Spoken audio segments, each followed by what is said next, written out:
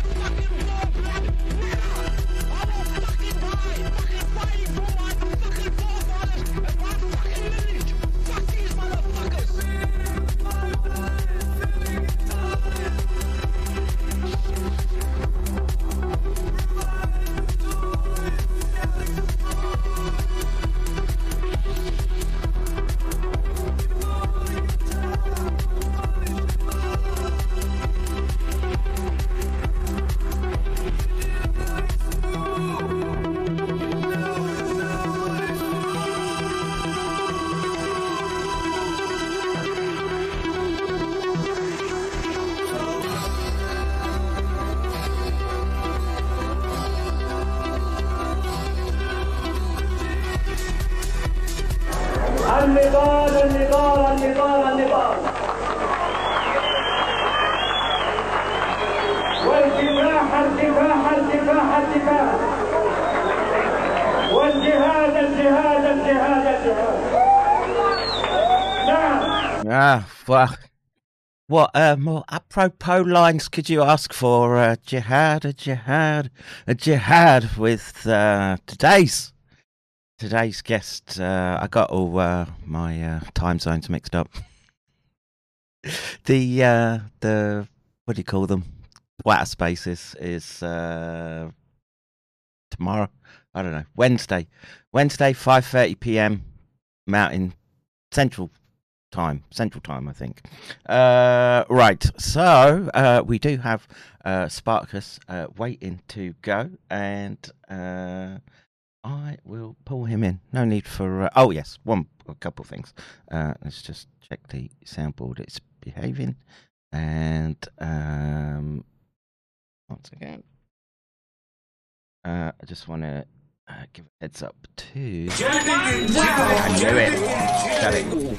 Shut it. Yeah, well, don't mind hot dog and Bailey on the screen, but oh, you can't see in the top left-hand corner. Text rating blicks in the way. Dag Memes back on form, so I thought I'd showcase some of his mimetic warfare. He's kind of nailed the gestalt there, and let me of course do quick housekeeping. Please go to mccairndojo.com. Trying to fight this information warfare on basically rations. Sucks. Any support gladly received. Much appreciated. And I will now do. Oh, let's get this going. All right. Spartacus. Hey, how's it going? How are you, sir? Oh, I heard you for a second. Is my mic working? Yeah. It's good. Let me just. Oh, that's strange. I'm not getting any audio. It's coming through on my end, so you sound good, bro. Yeah, I don't see your circle turning green at all. So.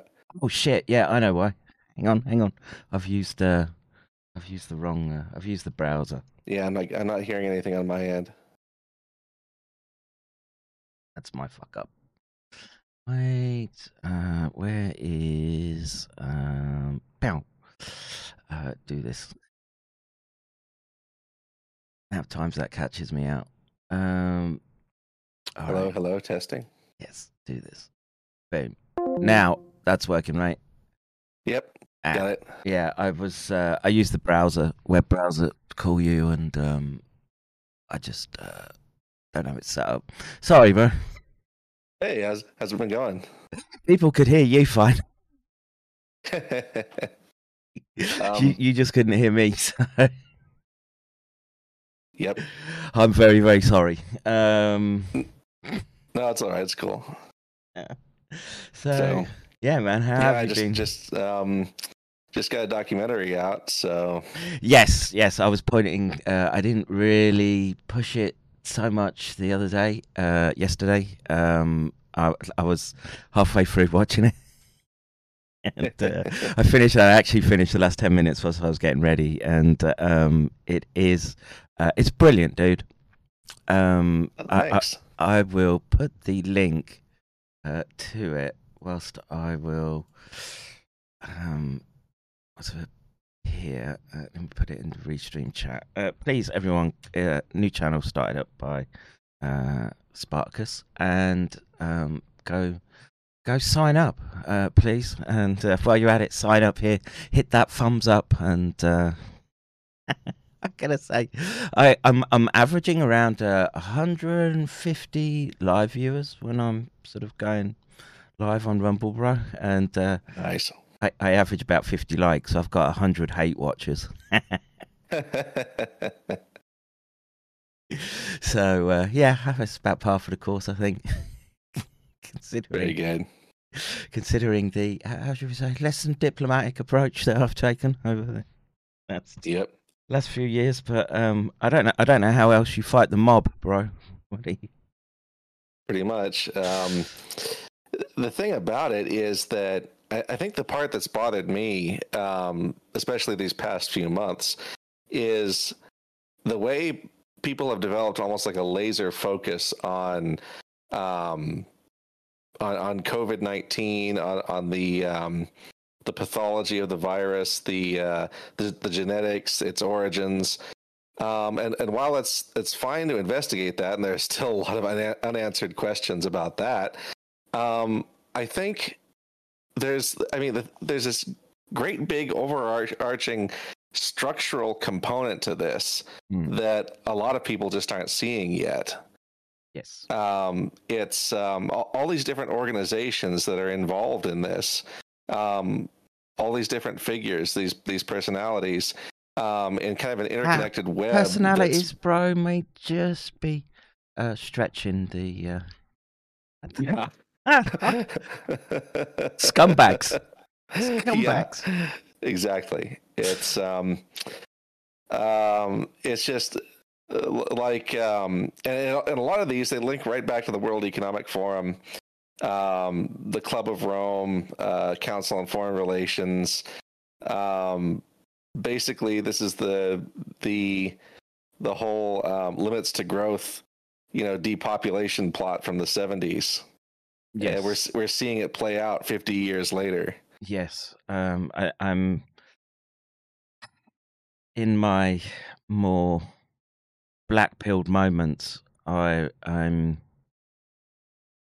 drawn to that inevitable conclusion, and how dark that is with respect to what it means for just us. Those not in the club, bro. It's just shocking to me that so many people went along with it. It's like, how could they not notice that something was wrong with this? It's, a lot of people, not everyone who's involved in this is like a true believer in degrowth, depopulation, that sort of thing. They actually think that they're performing a public service, that they're actually doing good. Look at that. Was it the Jordan Walker vid there that Project Veritas took? That guy's just kind of like flailing around screaming, "Oh, we're just trying to help people." Right. It's like, what actually goes through these people's heads where they think that they're actually helping people with this stuff. So it's like, how can the wool be pulled over their eyes so easily? Look, it takes time to develop sort of real critical faculties with respect to data, right? And I think a lot of there's a couple of issues that I think tie into what you were just saying. How did we get so many people to go along on a mass scale?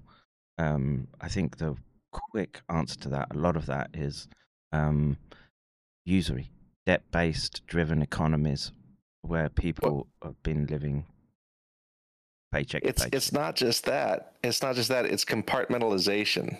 It's over specialization. They silo people into these different specialties where they can't really see the forest for the trees. They can't step back and look at the entire picture. Yeah, and that's rampant in any of the tech fields now. It takes a very very special person to be able to, one, develop that hyper speciality needed for, sort of current scientific research, engineering, pretty much anything in our modern day. And you've then got to be able to do that and find time to suddenly get this cross-disciplinary acumen built up. Very tough, bro. Very tough. It takes a lot of free time that most people don't even have to be able to develop that and work out the entire picture on a kind of like a broad scale, to go over like to do the big picture analysis, Yeah. It's and there's just the historical component. I have to credit Nick. You know who that is, right? I think you've even spoke with him, right? Yeah. He really tied that Club of Rome stuff into these scientific Malthusian-driven programs that I hadn't really digested that well. I knew about them, but the Malthusian messaging is like everywhere you look these days. It's they're always going on about net zero carbon and how people have to eat the bugs and all that, and trying to promote entomophagy for kids and like no more fossil fuel usage. You better cars with internal combustion engines. It's like it's. I got to stop you, bro. Just tell people what entomophagy is. Yes. Eating bugs. It's just a fancy word for eating bugs. But the clips of them going around like giving kids, flavored. Well, but I mean, like over a decade before this, there were TED Talks and about how we all need to eat bugs. And there are nutritionists and various and climatologists and like experts in agriculture and nutrition, etc. That were like tugging the ears of like policymakers and telling them, we need to actually like get rid of livestock farming. This was like a decade ago. It's shocking to me that people didn't see this coming, because I saw the signs like years and years and years ago that they were heading in this direction. I told people about this stuff like back in 2013, 2014. I was telling them, hey, look, if things keep going this way, what they're going to do is they're going to try and push degrowth and deindustrialization on people. They're going to try and push for like walkable cities with really, really short commutes, everything within walking distance, no more cars, more telecommuting in VR. They'd like pull out some kind of like VR metaverse thing like Second Life, and sure enough, Facebook tried launching Meta, but it's garbage. Right. So it's like a whole decade later, everything that I told people about that was going to happen, like based on the whole the Agenda 21 and Agenda 2030 and the Sustainable Development Goals, based on all that rhetoric. Everything I told people back then about degrowth and deindustrialization It seems like they're very serious about acting on those plans now. Even though back then, you tell people about this stuff and they think you're crazy. It's like because it sounds so off the wall that they do this. Yeah, and again, it comes down to people having enough time to just have the time. Compute, that's the wrong word.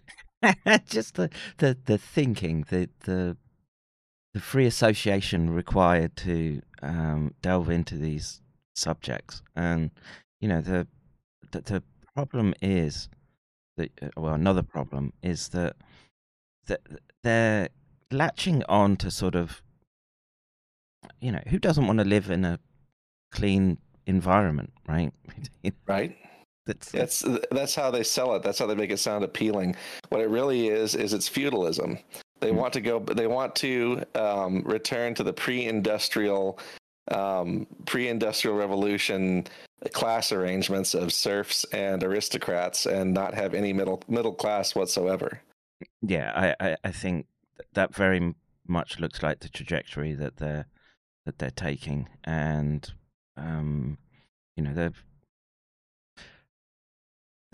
is it really just plain old Malthusianism that's pushing? Well, they use Malthusianism as an excuse for dismantling the current class arrangements. They don't. I don't think that all these people on the top. I don't really think they believe in a lot of this environmentalism stuff. They're just pushing it for the sake of deindustrialization, to create the unequal class arrangements that they're trying to establish. Yeah, and this is patently obvious with them taking their private jets into places like Davos, right? If they believed in climate change, then they wouldn't be buying up all that waterfront property, right? So, yeah. It's just shocking, the level of deception with these people. And I was going to point to someone put out a factoid, Bill Gates factoid, and it slipped my mind now because he has the private jet. Oh yeah, the other thing was that if he was so interested in a sort of greener, high tech future, why did he short Tesla company so strongly? Right? Yeah. When you would think that there would be a philanthropic drive to sort of nurture cleaner technologies. I mean, electric cars are not really that practical. Well, yeah, I mean, in terms of the thing is that each electric car built requires like thousands and thousands of pounds of minerals to be dug up. We're talking about tons and tons of overburden that has to be removed by earth movers and all kinds of stuff, and just the amount of excavation that has to be done to collect all the copper and everything. It's just, and all of that stuff is fueled with diesel powered vehicles. Yes. So yeah. It's like none of the mining infrastructure is like electrified. I mean, they have bucket wheel excavators that run on tracks and stuff, and that are electric. But then the power for those comes from coal plants. Yeah. So it's. I mean, you can't have if they really want to be like net zero. Then nobody's going to actually be driving any cars. I mean, nobody's going to have a car. That's basically the trajectory that we're on right now. Yeah, very, very much so. And I think, I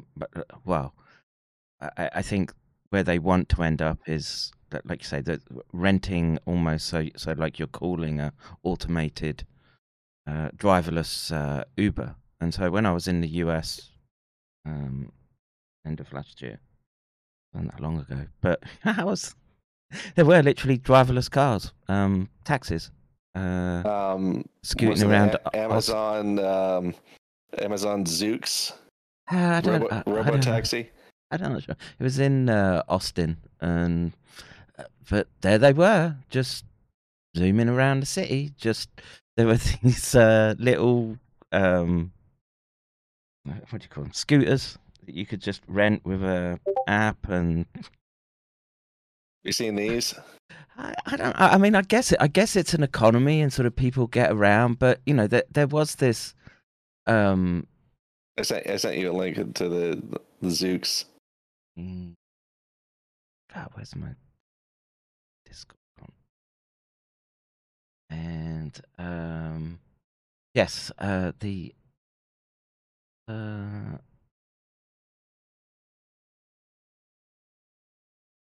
no, it wasn't those. Oh, They didn't look as gay as that. yeah. They basically just looked like regular cars, but there was like a lot of the LiDAR and sensors on like a roof rack, etc. Yep. They look very much sort of Gen 1 prototypes. And you've seen like Ada Aachen saying like, you know, why do you need to own your refrigerator? Why do you need to own your smartphone? Kind of that sort of thing. Or they want everything to be sold according to the rug doctor model. You know, like where people just rent stuff and they just lease things, and nobody actually owns any private property. So what they're talking about here is the abolition of private property. Yeah, That's very much so. That's been the kind of totalitarian pipe dream for a long time. Yeah. And then that kind of raises the question, then who are they renting it from? Like who actually owns any of this stuff? Right. And then it ends up being like held in trust by like large corporations, kind of a deal. So, and then those, the value of these corporations is then conferred to the shareholders, which are, like Jeff Bezos, et cetera, et cetera. So it's basically what we're talking about here is feudalism. Yes. I'm not. There's no way I'm disagreeing with that conclusion. And yeah, it's they're accelerating the events, and but part of bringing in that infrastructure was the digital control that I think that they had planned with respect to the. I had this discussion with John Brisson yesterday, but for sure they were taking everyone's data and vaccine status, PCRs, etc. And it's already going into databases. But they wanted to get it to the overt point where you were used to having that device carried around with you, and you're scanning your QR code. I mean, yep, literally what we've seen in China over the last. Well, funnily enough, you haven't heard much from China in the last few weeks. Yeah, that's kind of interesting. Right. Well, except their lethal death balloons from.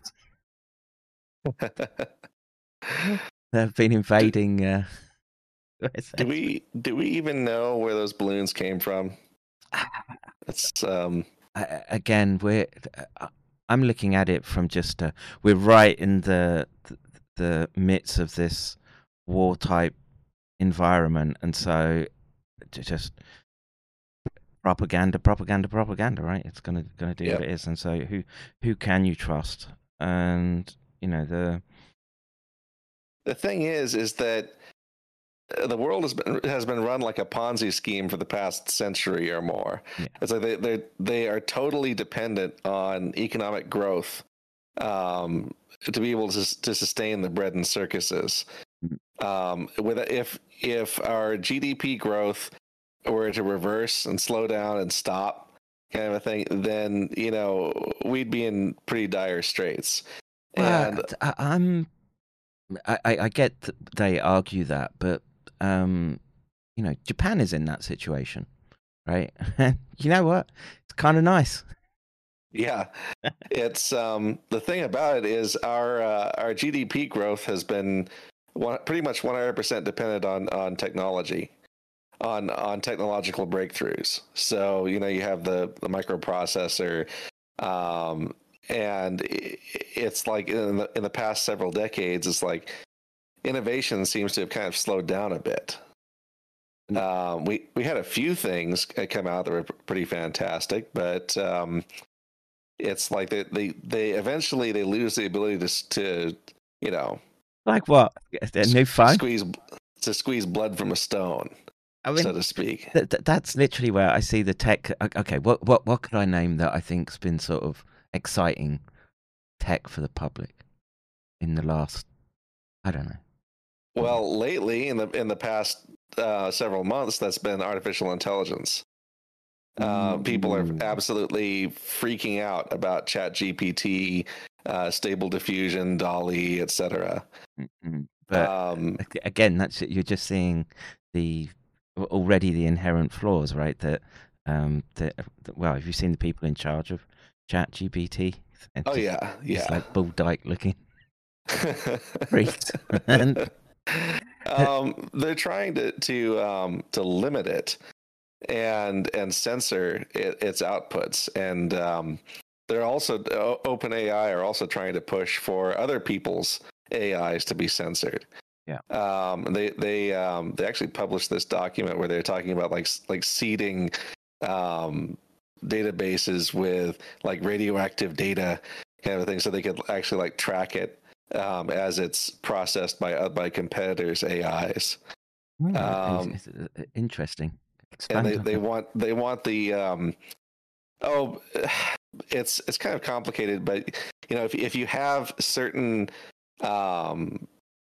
things in the data set that the AI analyzes to form its model, they'll form telltales in the outputs.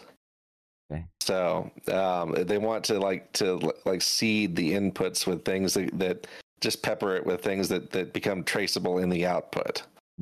So I was basically they want to spread poisoned data around. Because I was working with people that were, this idea that deep learning and basically it's sort of black box type processes going on as the machine is making the associations, and God, I mean, this is going back 5-6 years now, more. And but the idea was that they could post fact sort of work out the route that it had taken with respect to associations as it was sort of building these constructs. And the computer science aspect of it was just way out sort of my domain expertise. But neural networks, artificial neural networks are fairly complicated. They're in a lot of ways. The ones with like millions or billions of nodes or parameters or whatever are basically impossible to really analyze, to really know what they're doing. I mean, they can do some analytical stuff with them, but to kind of sort of model what it's thinking, but they really have no idea what's going on in these things. Yeah, I just bought the black box bit, and it spat out results that was useful for me. I was like, okay, marvelous. Yeah, I'll use it. AIs can be tricked very easily. Yeah. So like ChatGPT, even I had this conversation I posted on my Substack with ChatGPT, where I had it parrot back information to me about smart cities and human tracking technologies, etc., and the Internet of Bodies. Right. And it did pull up a lot of information in the data set that was, as far as I could tell, correct. But if you ask it like a leading question, it will spit out a faulty answer occasionally. So, for instance, I asked it like, who is Joel Rifkin, and then it gave me this biographic details for Joel Rifkin. The problem with that is that his name's Jeremy, right? It actually, like my question there, it actually spat it back with a false name. All right. And it didn't even bother to correct me. Yeah, so this is what happened with Google's launch, right? That it got some some really basic data wrong with respect to, I want to say it was like exoplanets. And the question was about the James Webb Telescope. And, and I think the answer it spat out was basically the James Webb Telescope is like the first ever technology to be able to sort of determine that there are planets orbiting stars, far away. Right? I mean, if you ask it leading questions, you can get it to spew just about anything. They behave like parrots. Yeah. And I observed that same behavior when messing around with GPT previously with like AI Dungeon and stuff like that. So, and the thing about it is that these language models, what they're trying to do is that they're trying to model the English language. They're trying to determine like what is the most likely, given a particular sequence of words, what is the most likely sequence of words that corresponds with that. So they're basically trying to brute force English, kind of a thing. So it's GPT behaves like almost like a really, really fancy autocomplete. But it's a lot more sophisticated than that. It does come up with some really amazing answers to some questions, but it's possible to trick it. Yes. By crafting your prompts very carefully to incorporate deceptive or leading questions that prompt it to fabricate a reply. So, and the other thing is, it can't really come up with an opinion on information that's not contained in the data set. Right. So if you ask it like, what happened in 2050? GPT could tell you a completely fabricated story about the historical events of the future. Or the creators could put in like a limiter that says, don't actually tell people about future event kind of thing, because otherwise it would just fabricate a fiction. Well, they're doing that already just with quote unquote contentious topics, right? So exactly, they're trying to take a language model that spews all sorts of fictions based on the inputs, based on it's just. And they're trying to take it and they're trying to actually make it useful and applicable to real world problems and factual content. They want this thing to be like the next search engine kind of a thing. So that's the problem with that is that they're trying to get something. They're trying to get ChatGPT to do something that the model is kind of inherently not very good at, because it wants to make up complete fabrications on the fly. Yeah, but they basically have to force it to spew facts, so to speak. I wonder, because there's this constraint around, contentious issues that, maybe they realize that in order for it to actually be a true, not that they realize, but in theory, you have to remove all constraints in order for it to be able to hone down in on the the possible independent variables that you'd be interested in, and it would be and you have to have some reinforcement feedback in that, and it's got to have some real world.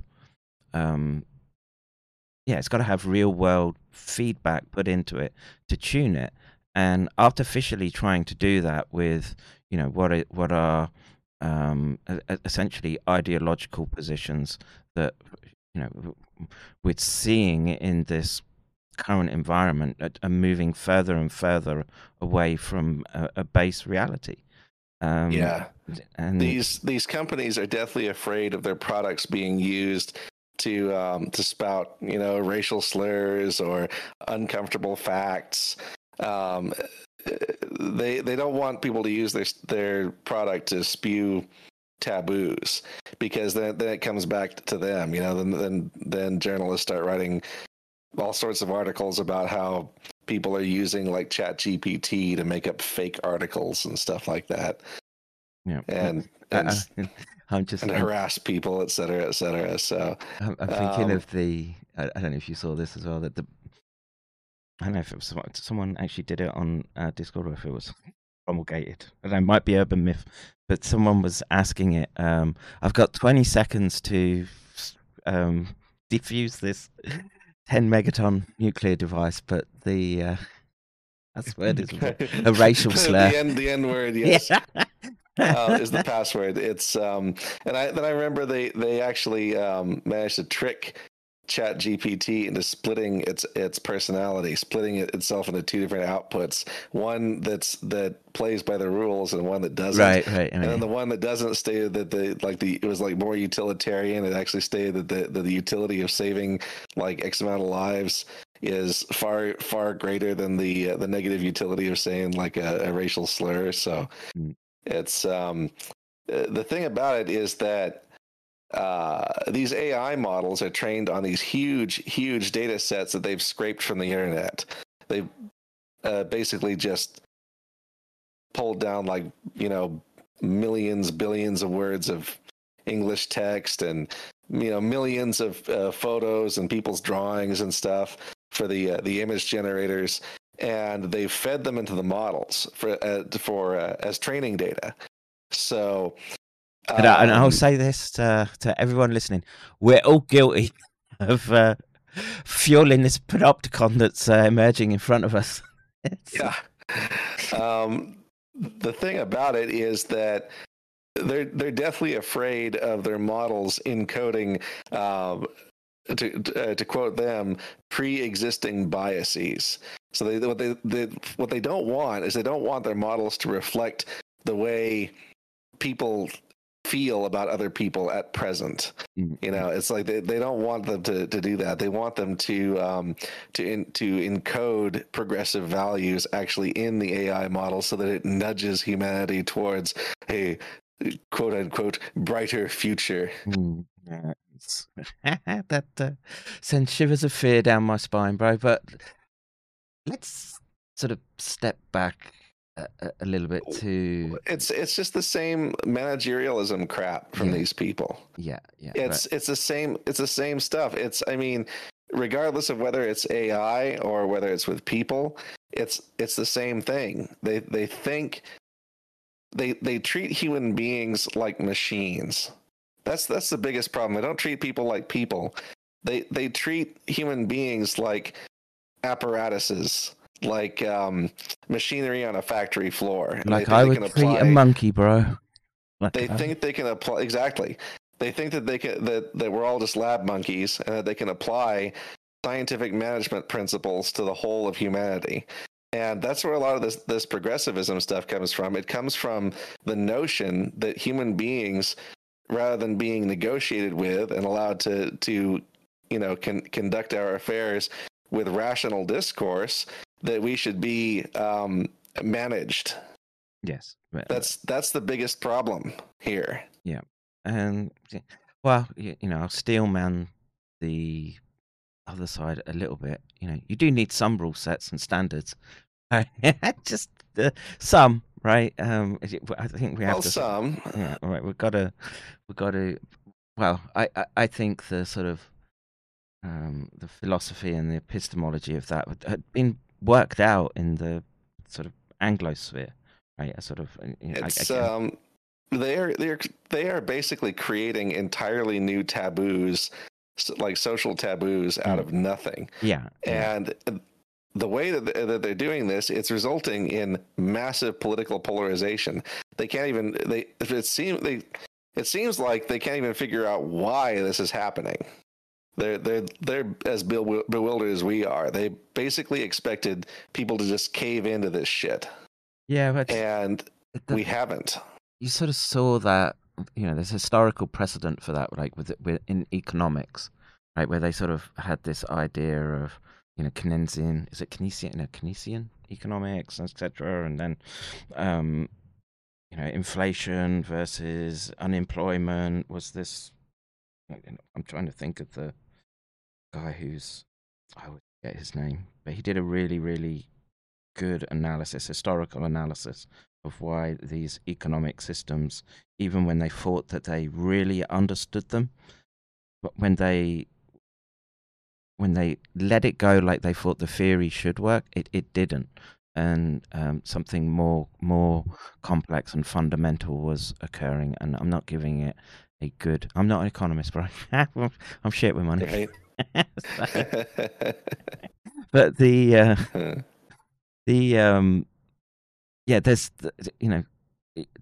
well, this gets down to your original point that everything becomes siloed, and that this hyper specialization realizes or means that they miss fundamental elements in the larger description of reality, and in doing so, they can in their... Well, it's like a form of credentialism, right? They're in love with their selves, their credentials, their so-called expertise, and what it is it's the ruling class think that the rest of us ought to be managed by their underlings. They've created this culture of managerialism in universities. And they've raised an entire generation of ideal managers, people who don't really ask too many questions, who don't really have very developed critical faculties, and they just kind of just a bunch of yes men who kind of just go along with whatever commandments the cathedral, so to speak, has for them. Yeah, Monkey King just wrapped up for me. Modern monetary theory is just the phrase I was looking for. But and they formed a kind of a kind of clerisy, so to speak, yes. It's essentially what we have now is a system that's kind of like what the church was hundreds of years ago, where now you have this entirely secularized system of managers that just kind of prescribe values to people. It's kind of ludicrous from my perspective. It's like they've completely thrown away the Enlightenment. They've completely thrown away John Locke. It's like just they want us to go right back to medievalism. God is dead, though, right, bro? That's God is dead. Doesn't Nietzsche write that? We're just reaping the fruits now, and this. I want to. We should constrain to the medical biomafia that this credentialism and deference to expertise. Well, the problem with it is that a lot of these people don't even know what their underlings are actually doing. It's they are trained in the cult of managerialism, but they have absolutely no clue about science or technology or biology or anything. Their phones may as well be filled with magic pixie dust.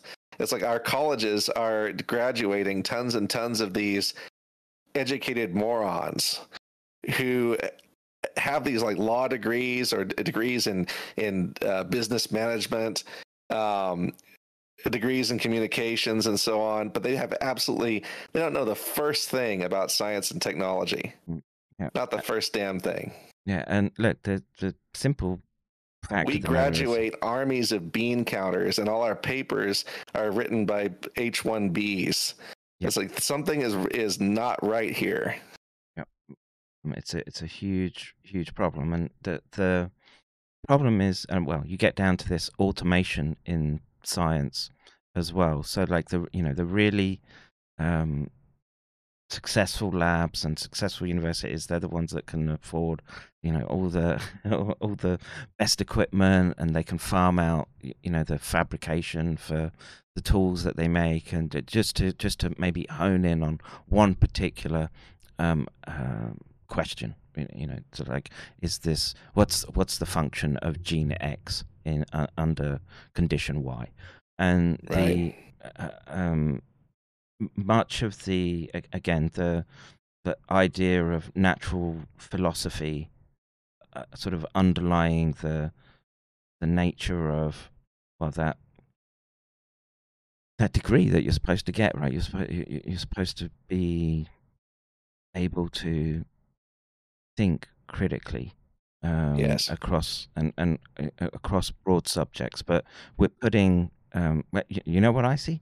I just see literal what seem like children to me in how young they are being put in positions that have immense, well, it's responsibilities and consequences should they screw up, and that was epitomized perfectly with the 4 people from Twitter: Yoel Roth, the Indian woman, the there was a couple of others, but those are the 2. The hearing. Yeah, and they look just too young to be in those positions, right? So that it's impossible. Listen to them constantly making excuses for themselves, excusing their behavior. You know what the thing is that they have absolutely no idea where they got it themselves. They have just been indoctrinated to such a degree that this behavior seems normal and natural for them. Yeah. This kind of just constant dishonesty and chicanery. You know, it brings us to the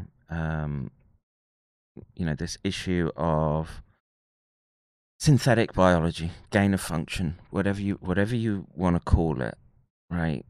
We've literally we're in a position where it's like handing the chimpanzee the AK. Right? Yeah, have you seen that clip from A Planet of the Apes? It's shocking to me that the Defense Threat Reduction Agency, HHS, DARPA, that we've been handing millions of dollars in our tax money here in the U.S. To foreign biolabs to conduct all sorts of research with minimal oversight. Yes, it's like none of these labs are subject to like Freedom of Information Act requests for their materials. At these laboratories. Oversight's not that there's a lot of oversight, but it's corporate oversight that's looking at what's going on, and there's our fundamental problem. And I think what I would like to do, Spartacus, if you don't mind, is Commander Rix is waiting in the wings. This is well, I don't know. I'm trying to think what would be the best, because I'm as we focus in on this medical mafia types, I think, and because I want to sort of pull it in the direction of this synthetic biology, and there's this I guess fractious discussion about what makes gain of function. Is it really an issue, etc.? I mean, I'd love to get your input. I'd also like to get Charles, but I'm thinking I might have to move to Zoom, bro.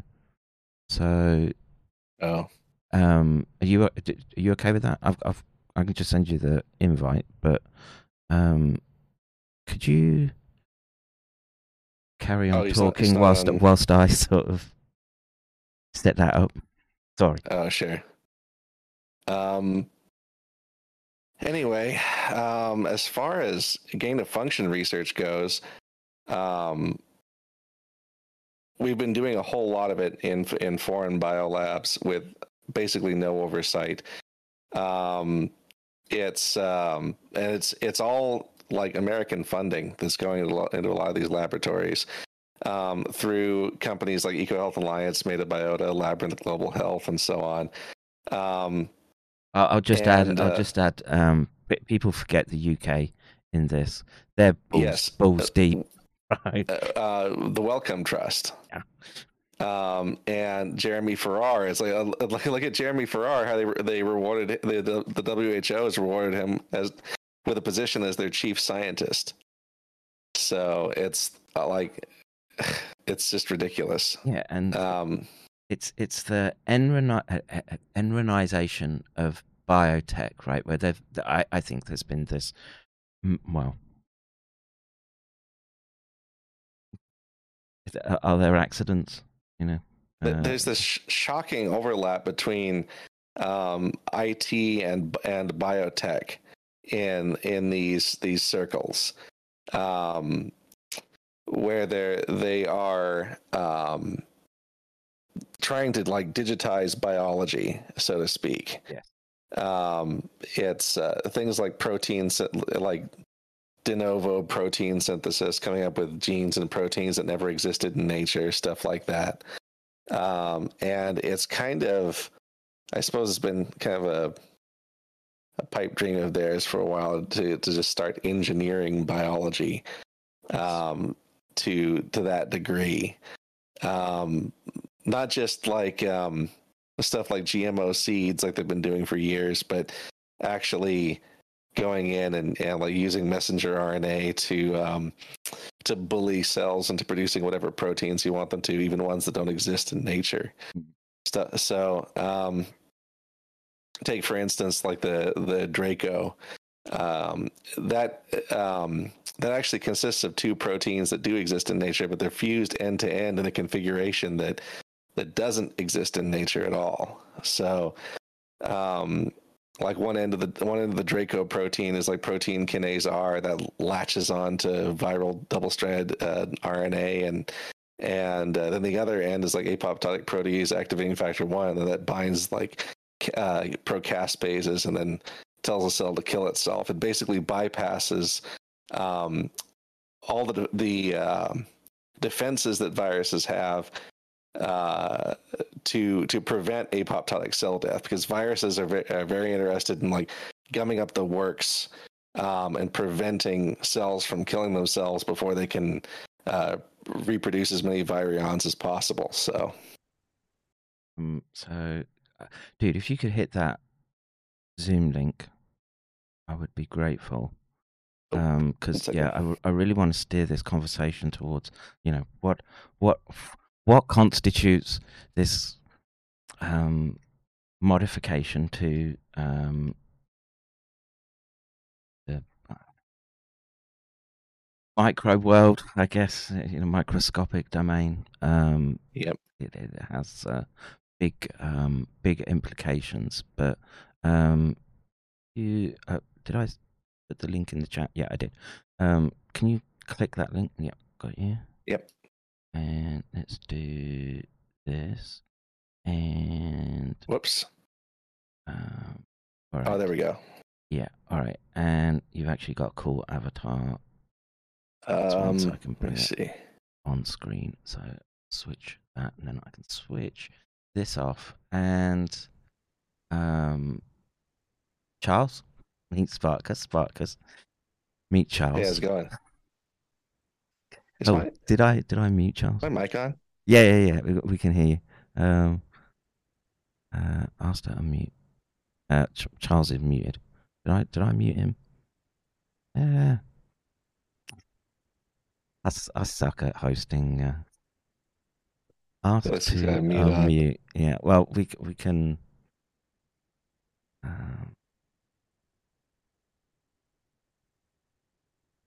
Unmute. I'm asking him to unmute. We'll just see if we can figure it out on his end. But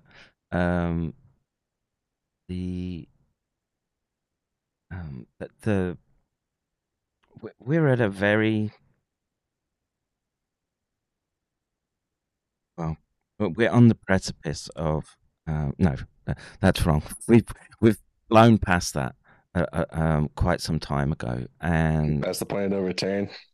Yeah, I think so. I think what we have to sort of do now is the equivalent of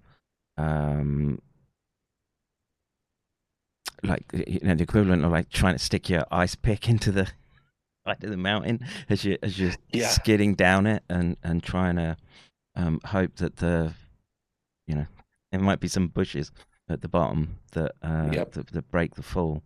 And The thing is that I don't think that any of this is going to get any better, because the technology is advancing so rapidly that it's pretty much guaranteed to introduce like new and complicated problems for society in a way that it's just going to be just very unexpected for people. I mean, people are not going to be able to even anticipate the changes that are coming. Um, when you look at what they're doing with artificial intelligence, it's like take for instance like Chat GPT, and now take that and apply those same algorithms to human brain data, apply it to protein synthesis, apply it to scientific papers, and so on and so forth. And you're looking at a situation where all of a sudden you have a technology explosion. And then you have AIs engineering proteins from scratch that a human being would never think of, stuff like that. I think Charles managed to unmute. Let's try this again. Charles, meet Spartacus. Spartacus, meet Charles. Go. This is Mike's on block. Hey, how's it going? Nothing. Dub Commander Rixie. I don't know if it's my fault or his. Yeah, I'm not hearing anything. It says his mic is unmuted now on my screen. It did have a mute sign over it, so I guess he's trying to get through. Never mind. Yeah, the mute sign's gone, but I think that does he have the source set up for his microphone correctly? Usually, we don't usually have a problem when it comes to using Zoom. I don't know if maybe he wants to. Charles, if you want to try rejoining again, hit the invite. See if that works. Maybe, I don't know. But the I'm sort of taking the view that by trying to split hairs about where synthetic biology could go, we're very much in danger of obscuring the dangers that are present, have been, I think, understood for a long time, and I think have been deployed against the world in the last 3 years. Now, your documentary does a very, very good job of summarizing up, the gaslighting, I guess, for want of a better expression, that was done to the public. But I'm still, me personally, I'm still having to constrain my thought process by at least my faith in science. I don't know, pre-2015, 2018, something like that. I have to make the presumption, because I know what I was doing was replicable, because and my work was first done in the 1970s, right? The sort of intracerebral microinjection approach to sort of try to tease apart what functional brain networks are doing. And the idea of that was to try to understand literally just movement disorders, Parkinson's. Why do we see what we do when someone's getting Parkinsonian, and why do we see the you could call them adverse events, I guess, that are a consequence of treatment. So in this particular instance, the primary treatment for Parkinson's was L-DOPA, and when you give L-DOPA repeatedly to Parkinson's patients, the they developed these involuntary movements called dyskinesias. And, we started to be able to sort of tease apart if you go in and disrupt a particular nuclei network, etc., and the same type of perturbation, depending on where you did it in the network, could result in radically different abnormal involuntary movements. And from that, it extended out into this ability to reproduce the more complex behaviors, the neuropsychiatric type abnormalities. And the one thing that we nailed was this ability to focally disrupt and induce classic OCD type symptoms. And so in my mind, that sort of reproducibility was there. I was able to do it again and again and again, and layering on more and more technologies with respect to something like deep brain stimulation, the modulation of these circuits, etc. And if I broke down the details of what a lot of my PhD was about, was literally developing the technology to be able to see what a neuron is doing within the first millisecond or 2 milliseconds, say, of when the pulse goes into the brain, right? And a lot of people had sort of had a stab at what neural activity is doing in the interpulse period. So deep brain stimulation, you do like 150 hertz, for example, and that gives you like a sort of 6-7 millisecond window. And we could see that the initial thinking was that you would get a lesion type effect, right? That because there was a surgical treatment for Parkinson's where you would go in and lesion the output to the basal ganglia, and that seemed to sort of help with the symptoms. But what we found was that the neurons were, some would go quiet, but some would lock their activity to the stimulus pulse. And my PhD was just literally what was happening in that first second, because the shock artifact on the electronics was so large that no one could tell. And it was about being able to dynamically remove that shock artifact to see what a neuron was doing. It's inanely I don't know, like that's extremely specialized. It's just every field of science is like that now, because of the sheer complexity of our knowledge, and because of the just how deep we've gotten into each of these different fields, and each of these different subfields within each field, all these different little topics.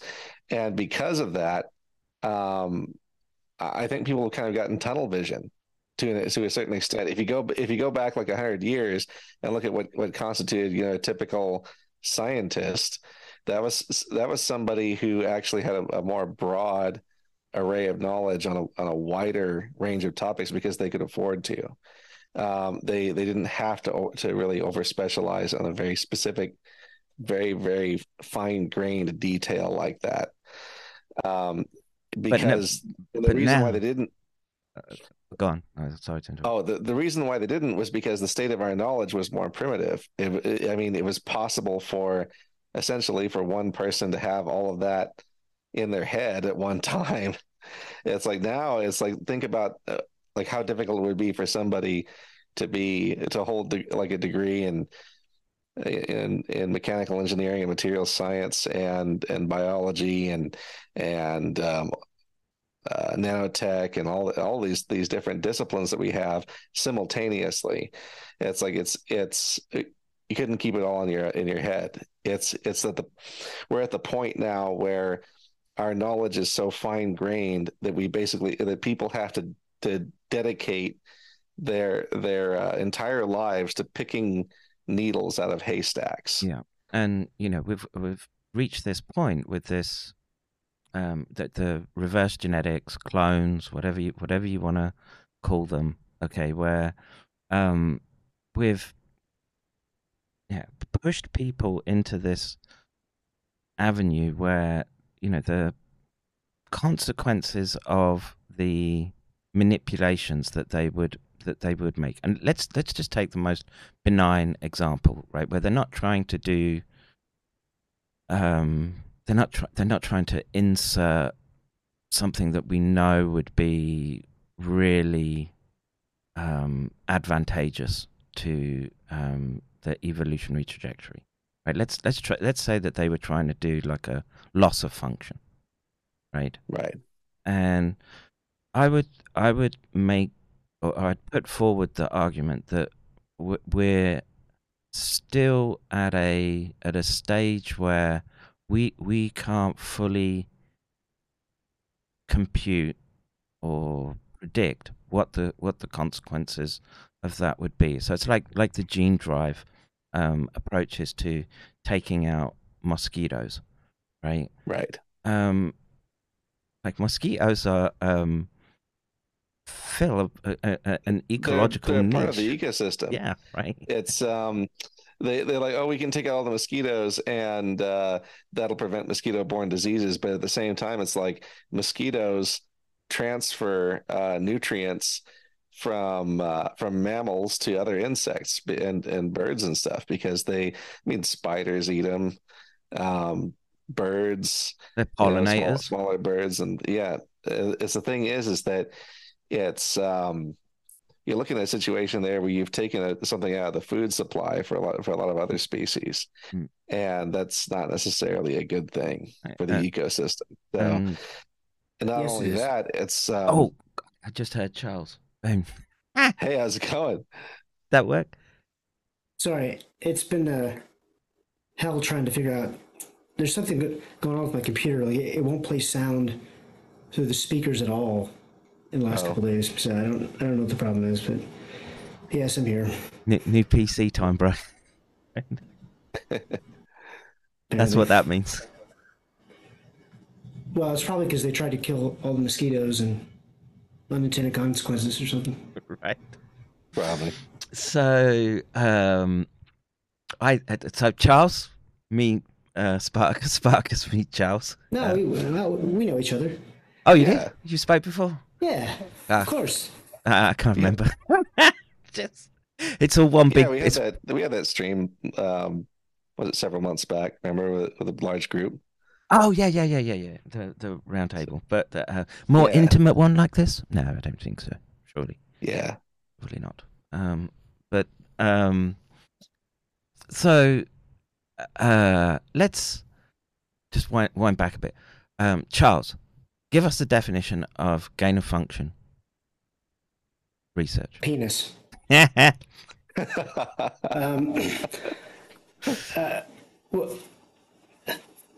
Well, if we want to be technical, there are select agents, but we don't really have gain of function anymore, as far as, because the P3CO replaced the gain of function, but it didn't mention it at all.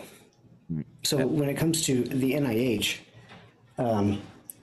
they literally just pretended that it didn't exist, and so they took away gain of function completely under H&HS, and it's the only restrictions at all deal with pandemic pathogens, except that's voluntary. It's not required.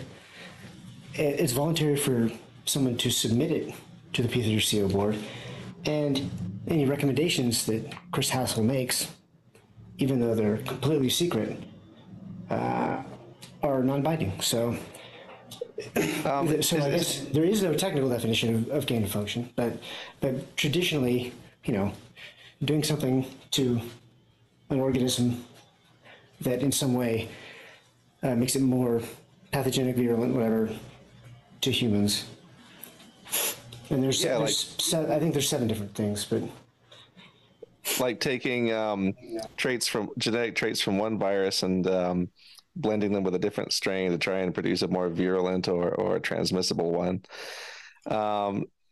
What really shocked me is that the P3CO boards are not actually required to like publish member lists. yep. It's like secret membership. It's like, who the hell even are these people? Oh, wait. That's true. Yeah, that's true. That's true. And what's ironic is that, once again, it's completely voluntary. In the 3 years before the pandemic, when we had the P3CO, or 2 years, there was 2 studies that were actually looked at under this, and they didn't end up blocking anything, and both of those were flu. So basically, all they did was use Peter Daszak's excuse for why what they were calling out in 2016 couldn't be gain of function. They turned around the next year and made that their basic excuse. So instead of taking the NSAB board's recommendations, which they were supposed to do and build around that, they just said, "Fuck it, we're just gonna make this rule where we can do whatever we want."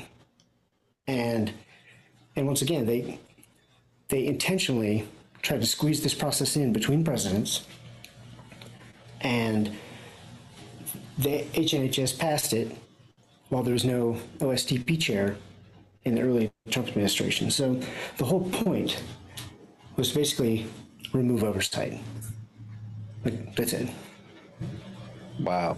Yeah, wow. I talked about this in the intro portion of our diffuse analysis. This is what I focus on because it was basically giving them carte blanche to do whatever they want. And so it was ironic that DARPA said, no, this is gain of function. You can't do this. And they were right, except Fauci didn't. No, like, Daszak was using the new P3CO notion, and DARPA was still trying to play by the actual old rules. But the truth is, there are no rules anymore.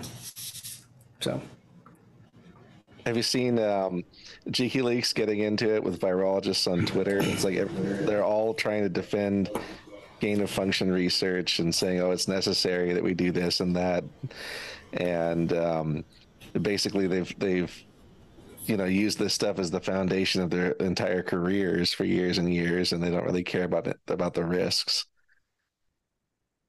No, they don't care. It's just and yes, I've seen Jiki. I mean, I'd love to get Jiki on. Lack of oversight, not just the lack of oversight, but also just the reaction of these virologists, their contempt towards anyone who criticizes them and their activities. Yeah. Well, you know what? There was a point in my career where I would have been a right dick to people that would be concerned about what I was doing, and right. But it's only in my later years that I really realised and especially on the backdrop of what we're seeing with the Brave New World, Brave Ugly World, I should say, that's emerging. Yeah. The angrier world, as Klaus Schwab put it. Well, the thing is, people have It's ironic. We are angry because they're fucking with their system that was actually working, and how dare us have the audacity to not appreciate this, utopia them coming in, bringing in for us. Yeah. Them coming in and demolishing it. Yeah, so someone's got an echo. Charles, you need to get a headset in, I think, or someone needs a headset. There's Well, I have one in, but let's see. Are you on headphones? Let me try something else. Yeah, I'll try something else. Hold on. This is my concern at this point is I'm very, very leery of rapid changes to definitions in a very, very fast evolving environment. And to start doing that is to play into the hands of the right. It's the sort of deconstructionist Foucault. They're afraid of how these new technologies democratize power, and they're also afraid of losing control. They don't want to lose their death grip on society. They don't like the open source community. They don't like people doing things for ourselves without their influence. Okay, I think that sounds. Yeah, check. Good. Yeah, it does sound better now. Yeah. Carry on, Spartacus. So you were saying they don't want us doing, or they don't want the democratization. They don't want this. They especially don't want the democratization of artificial intelligence. They don't want people using like AI models on their own video cards and stuff, and using them to generate content, because that's power. That's power in the hands of the people. What they really want, exactly right. The dystopian totalitarian pipe dream for these people is they eventually want to do away with the personal computer altogether. What they want is what they're probably going to try and push for sometime within the next few decades is just having everyone use like thin clients that access like a cloud server somewhere, like Big Iron, in a data center. So basically people don't even own their hardware anymore, stuff like that. So we may actually be seeing some of the last few years of people building their own PCs, because they eventually, the way things are going, they're angling for armed conflict with China, and they're probably going to try and invade Taiwan sooner or later. And what happens then? All our microprocessors are cut off. It's like, then what? Then we have to set up chip fabs here in the U.S. And then this creates a situation where they can kind of slip in this kind of top-down control of people's hardware. And that's really concerning to me, because with this technology that we're looking at here should actually be democratized. It should actually enable decentralization of power, not this whole business where they're trying to like re-centralize it. Yeah. How to move forward, and one of those things that I think we should be very, very careful of doing, and this is this change of or changing the language so rapidly that people can't keep it up. And this is why I think it incredibly important to nail this subject down with respect to chimeras, synthetic biology, the techniques that are available. Well, you could argue that there's been a democratization there, but the idea that you can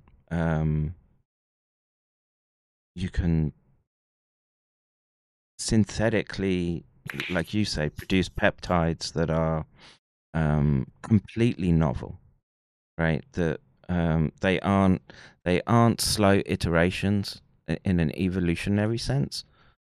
That our immune systems have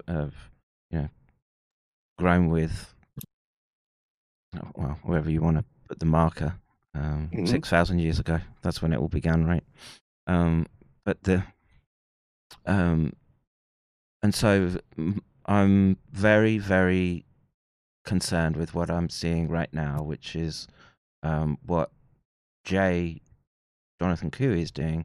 He has a voice in the those that are resisting right now and trying to make the scientific arguments, and to try to minimize or I guess just minimize the potential for threat that comes from that are unknowns. We don't know what's what this AI could spit out in a year's time, 2 years from now, right? Look at for instance Microsoft's was it trusted computing platform thing, like Palladium or whatever they used to call it, and now they, for like Windows for Windows 11, they're requiring people to use these modules, like a cryptographic chip, like built into their motherboard. To be able to even chips, is it? Yep, TPM, I believe, trusted platform. Yep. Well, maybe there's going to be a big market just in legacy hardware, dude. With maybe there's going to be a market in stripping that stuff out of computers. yeah, like or maybe we should all just go to Linux. Yes. I am. Look, man. If I wasn't, if all my software that I'm using wasn't so tied in, well, I'm old and stuck in my ways, right? And just the software that I'm used to working with has been on a Windows platform. So, maybe that's something I should think about for my kids. But I'm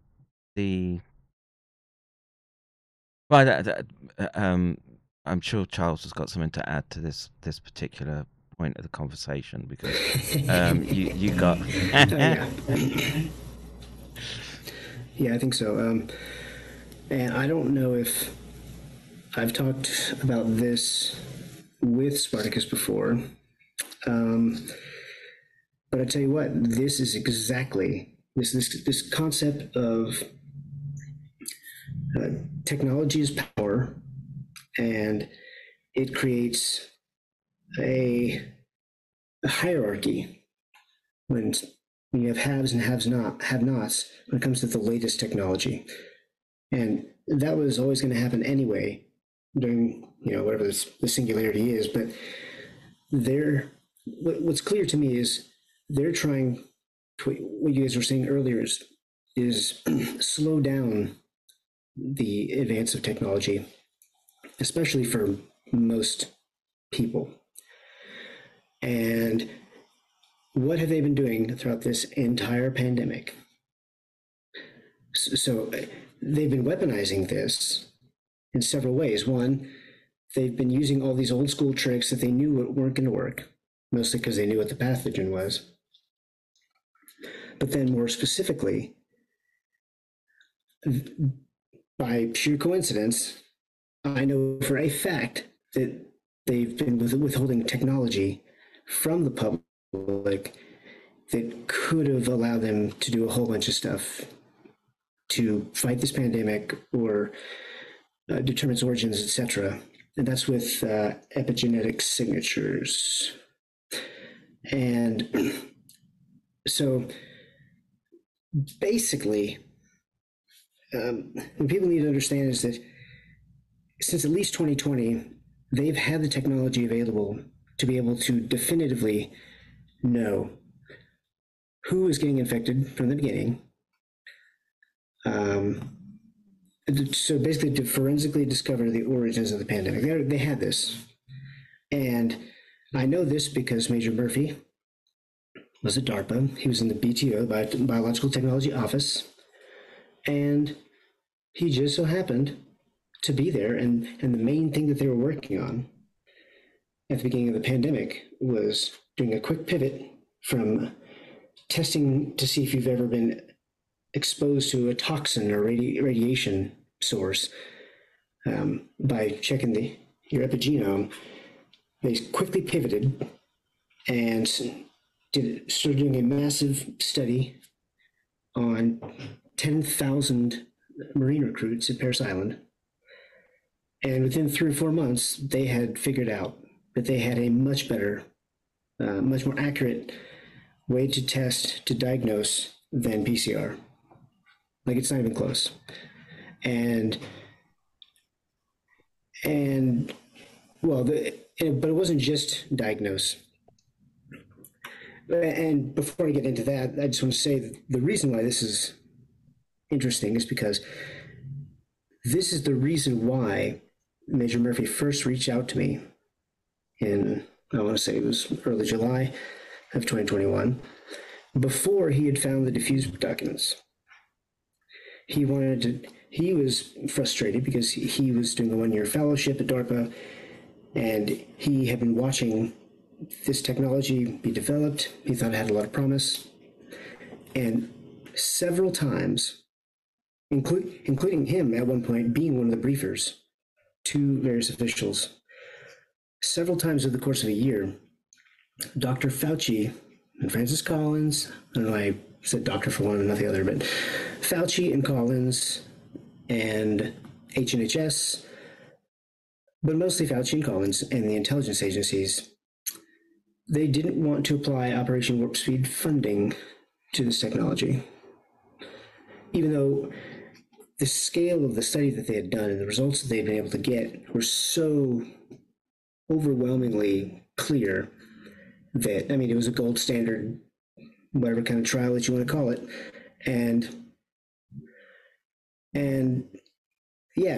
But unfortunately, one of the things that it hasn't really been made public at all is that they can also test to find out when somebody got infected. They can also, and in the 2 years since, they've also been able to determine, they can tell 4 days before PCR, they can tell if you're infected. And they can also not just Wait, say that again. So prognose. 4 days before a PCR detection is possible. 4 days before PCR. They believe it's within 24 hours of the virus first coming into you. Like, that's how early they can detect the methylation signatures. Wow. Yeah. So they can diagnose. And oh, by the way, I've built up a selection of 70 or something peer-reviewed articles and other sources for this to back up what I was told. And the main reason why I didn't talk about this sooner, but also the reason why we're going to be laying it out now or very soon, is because at the time when we released Diffuse, I didn't explain that I was the person who got it, and I didn't explain who I got it from, because we were still trying to just make absolutely certain that Major Murphy wouldn't go to prison, to the brig, for the rest of his life. So, and it's important for people to understand that Fauci intentionally blocked this tech. Like, this is technology that's been emerging for a long time, but really in the last 5 years. I mean, you don't know this yet, but very soon, I'm sure it'll be happening with life insurance and other things. They can tell if you've ever been a smoker. Right. They find the epigenetic signature. Wow. So imagine you're not gonna be able to hide that shit anymore. It goes way beyond this, because they've already found the signatures for different variants of COVID, for different cancers, for all sorts of things, to the point where they can diagnose, 10 years before they would have been able to diagnose a lot of things. Schizophrenia, autism, tendency towards ovarian and breast cancer, all sorts of things.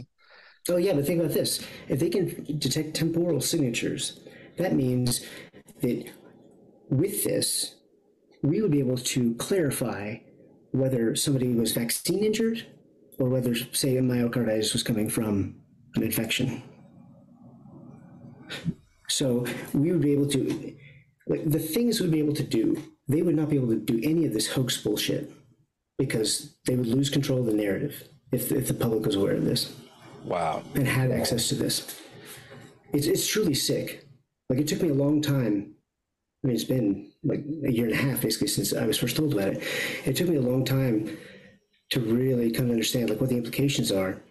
And even for Major Murphy, who was in DARPA and they were all talking about all this stuff. He and I have both like come to understand that this is a whole nother aspect of this that's pretty sick.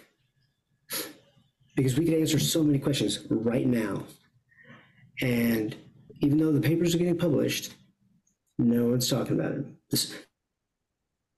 The scientists are building this library, this catalog of knowledge, this language, and the public has no idea yet. So, hey Charles, you know about Draco?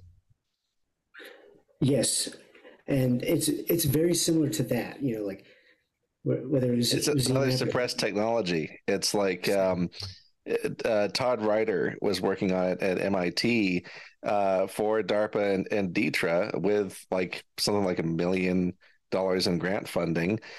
This was like back in 2010, 2011, and they did these tests in mice where they injected them with Draco, and then they injected them with influenza, and the Draco treated mice were actually protected for up to a week. So it effectively acted as almost like a universal vaccine that's just purely protein based. So pair these technologies together and think about it. Just think about it. We could have stopped the pandemic in its tracks because we could have had absolute accurate testing. We could have had so all this bullshit that they played, all these ways in which they tried to obfuscate the truth. We could have seen straight through it.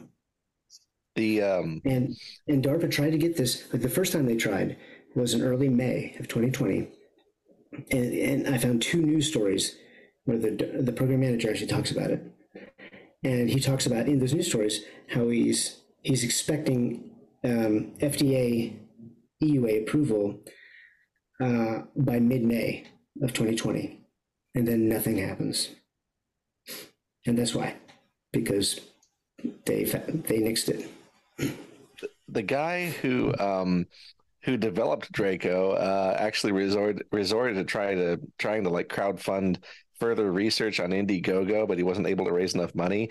What happened was his research had been transferred to the Draper lab, and then they had like a change in management. He had like a couple $1 million grant from the Templeton Foundation, but then a change in management at Draper saw to it that his grants were like canceled, and he wasn't able to continue research into Draco. Well, I found out who the change of management there was. That was right at the same time that Ken Gabriel started working as the CEO of Draper, and now Ken Gabriel is now the COO of Wellcome Leap alongside ex-DARPA Regina Dugan, and he's also on the board he's also on the board of Galvani alongside formerly Monsef Slaoui, the head of Operation Warp Speed. Yeah. Wow. So you have this guy who's like right there with like Jeremy Farrar and Monsef Slaoui, who several years before, like back in 2014, actually was responsible for canceling grants for a universal antivirus. Man. Well, same thing. I mean, obviously, you know, who was in Kenema, Sierra Leone, in the beginning of 2014? Let me see. Metabiota, so Nathan Wolf, and Tulane, so Robert Gary. Yeah. And they got kicked out of there for dubious reasoning, almost certainly because they were the reason why this Ebola Zaire that has never been in West Africa magically caused an epidemic there. So that's the kind of bullshit that these people do.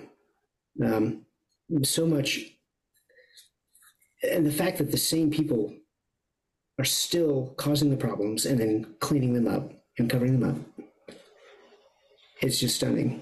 And you're right. I think that with this pandemic, one of the big things that no one's realized yet is that we already had all the answers. It wasn't just that we knew that this virus was natural. It's that we had so many ways in emerging technologies that we could have applied to it.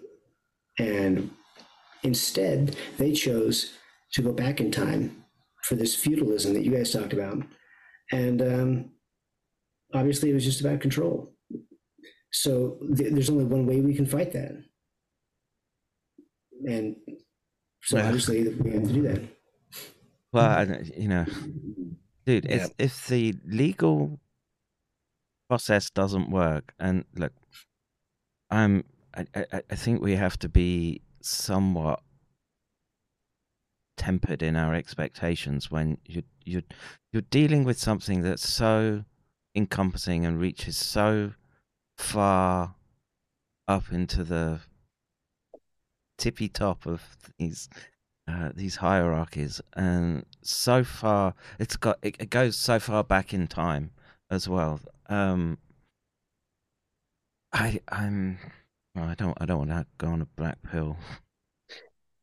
Did you guys see that presentation by Nita Farahani at Davos about brain using tracking. commercial EEGs to look at people's brain data and determine criminal intent, or see if workers are being productive by checking to make sure that they're exerting attention and focus on their tasks, stuff like that.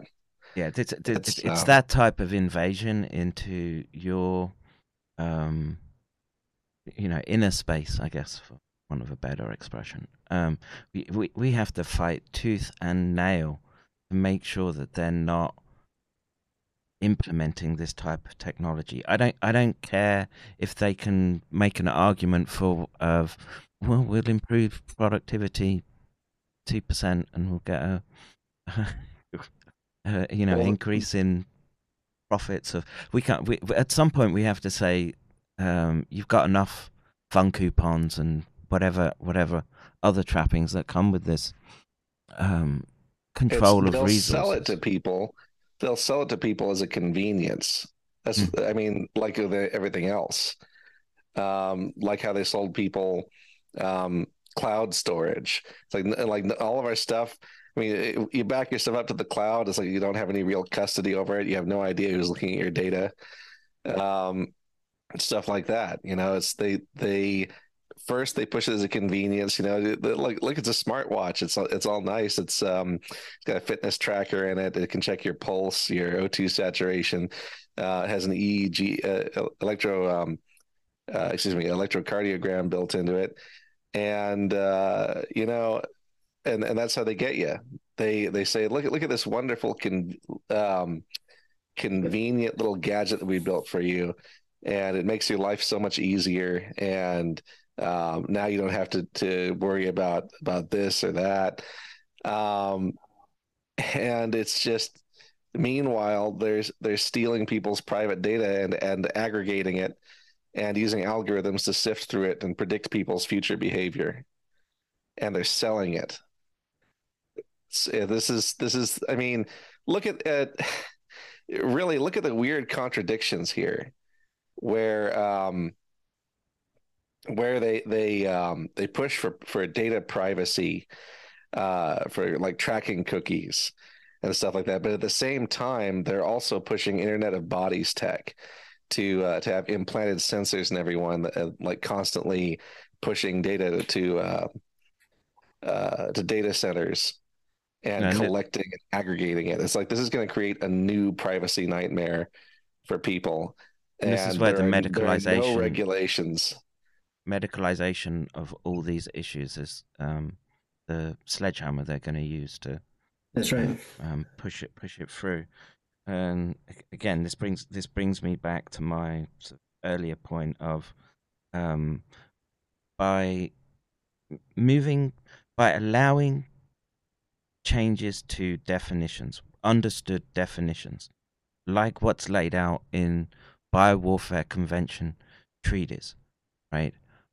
We go down a very slippery slope of allowing these people to slide stuff in, yeah, like you say, through convenience, and the I don't know. So say they manage to find a synthetic peptide that I don't know. And like I was just you mentioned blood oxygen, right? And I'm just checking mine. It's 95. Nice. Not good. But the say I don't know, you can have like a asthma inhaler, and it would appear that you can get a, I don't know, 20% increase in endurance, so you can run 10 miles instead of your usual 8. And I'm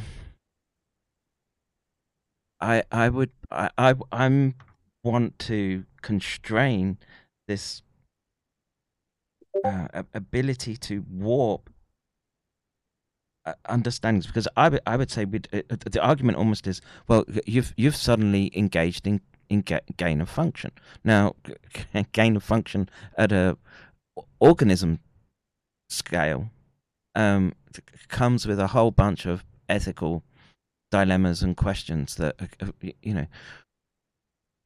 certainly need addressing. But if we can't even get it right about the smallest components that we're messing with, we're screwed. We're screwed. That's why they want to. They want to obfuscate. They want to paint this as something else, because the last thing these virologists, I think, they could probably survive without.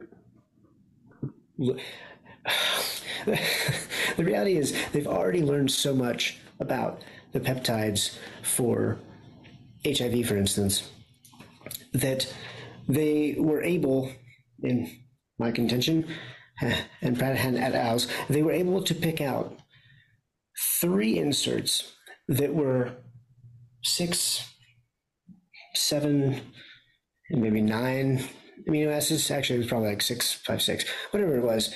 They were able to take these tiny amino acid pieces, stick them, artificially extend 3 variable loops, and they knew how to do it. And through practice and work, they were able to get to work to where just that small number of amino acids, appropriately spaced for the right glycosylation and the right positive charge, and then poof. Without putting the full GP120 in something, they were able to get the same DC sign mediation in a completely different virus, in a completely different part of a completely different virus, with like 17 amino acids. So, and that's just one thing that the library of information that they have, that people like Jay, for instance, they give them too little credit.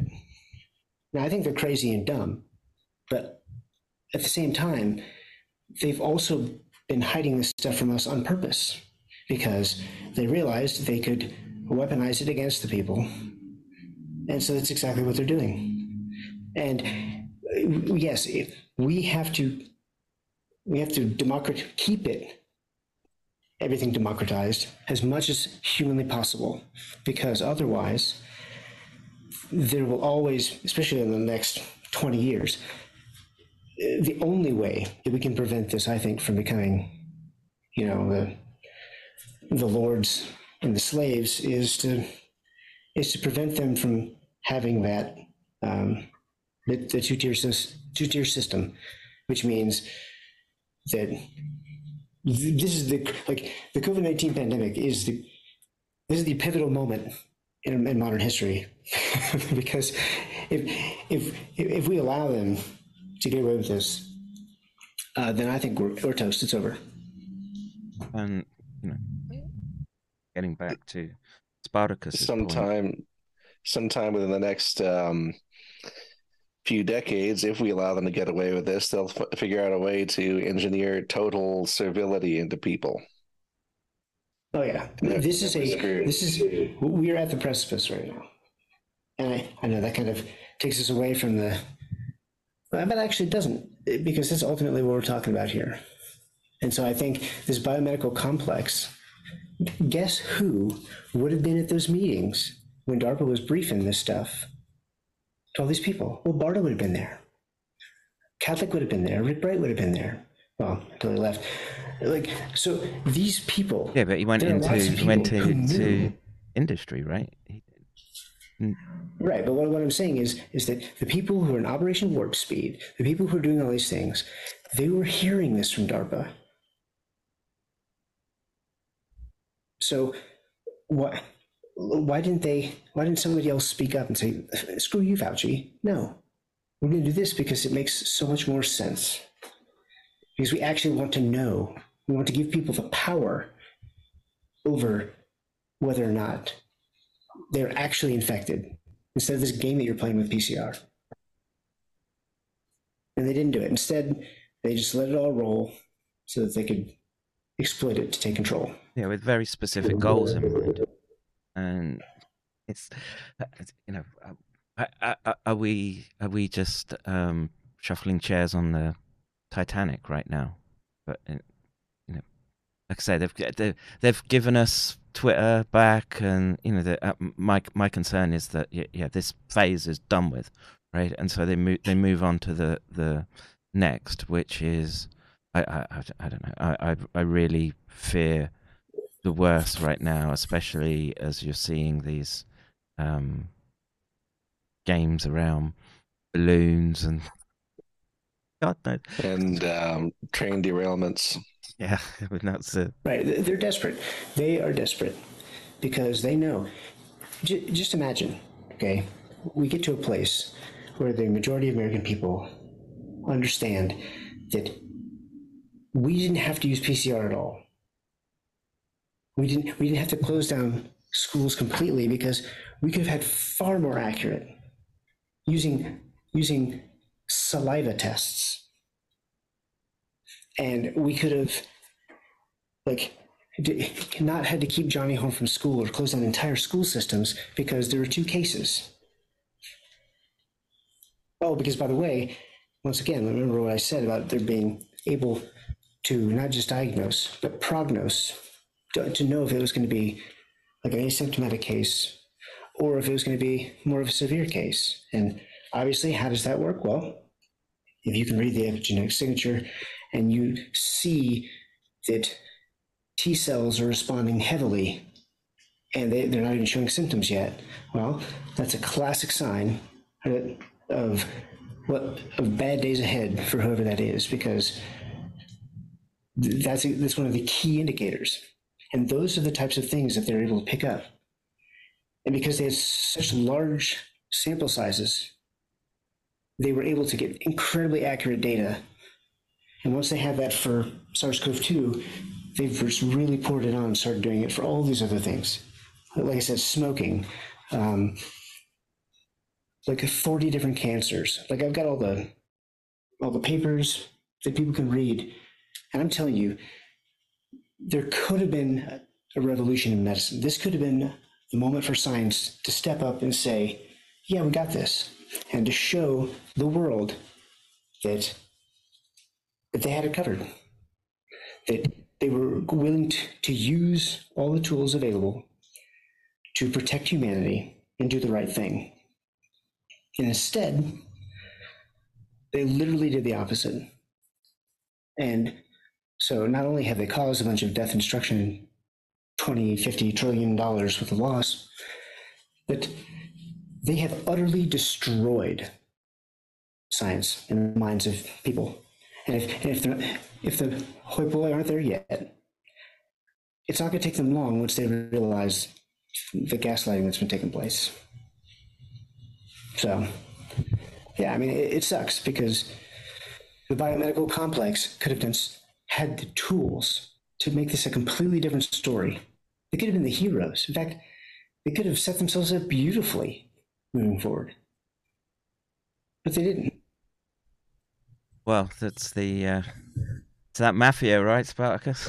Well, their goal appears to be deliberate depopulation of the planet, and because that's their Yes. that's their apparent goal. It's we have to like kind of like frame our analysis around that sort of, because if you think about it, it's like if Yeah. like for instance, like Charles was saying, it was a chance for science to step up and show you, like, yeah, like we got this, but they don't want that. They actually want to harm the credibility of medicine because that creates more deaths down the line, from people, not going to the doctor for routine checkups, people just basically just languishing, excuse me, languishing with chronic health issues that are easily fixed with modern technology and modern Yep. medicine.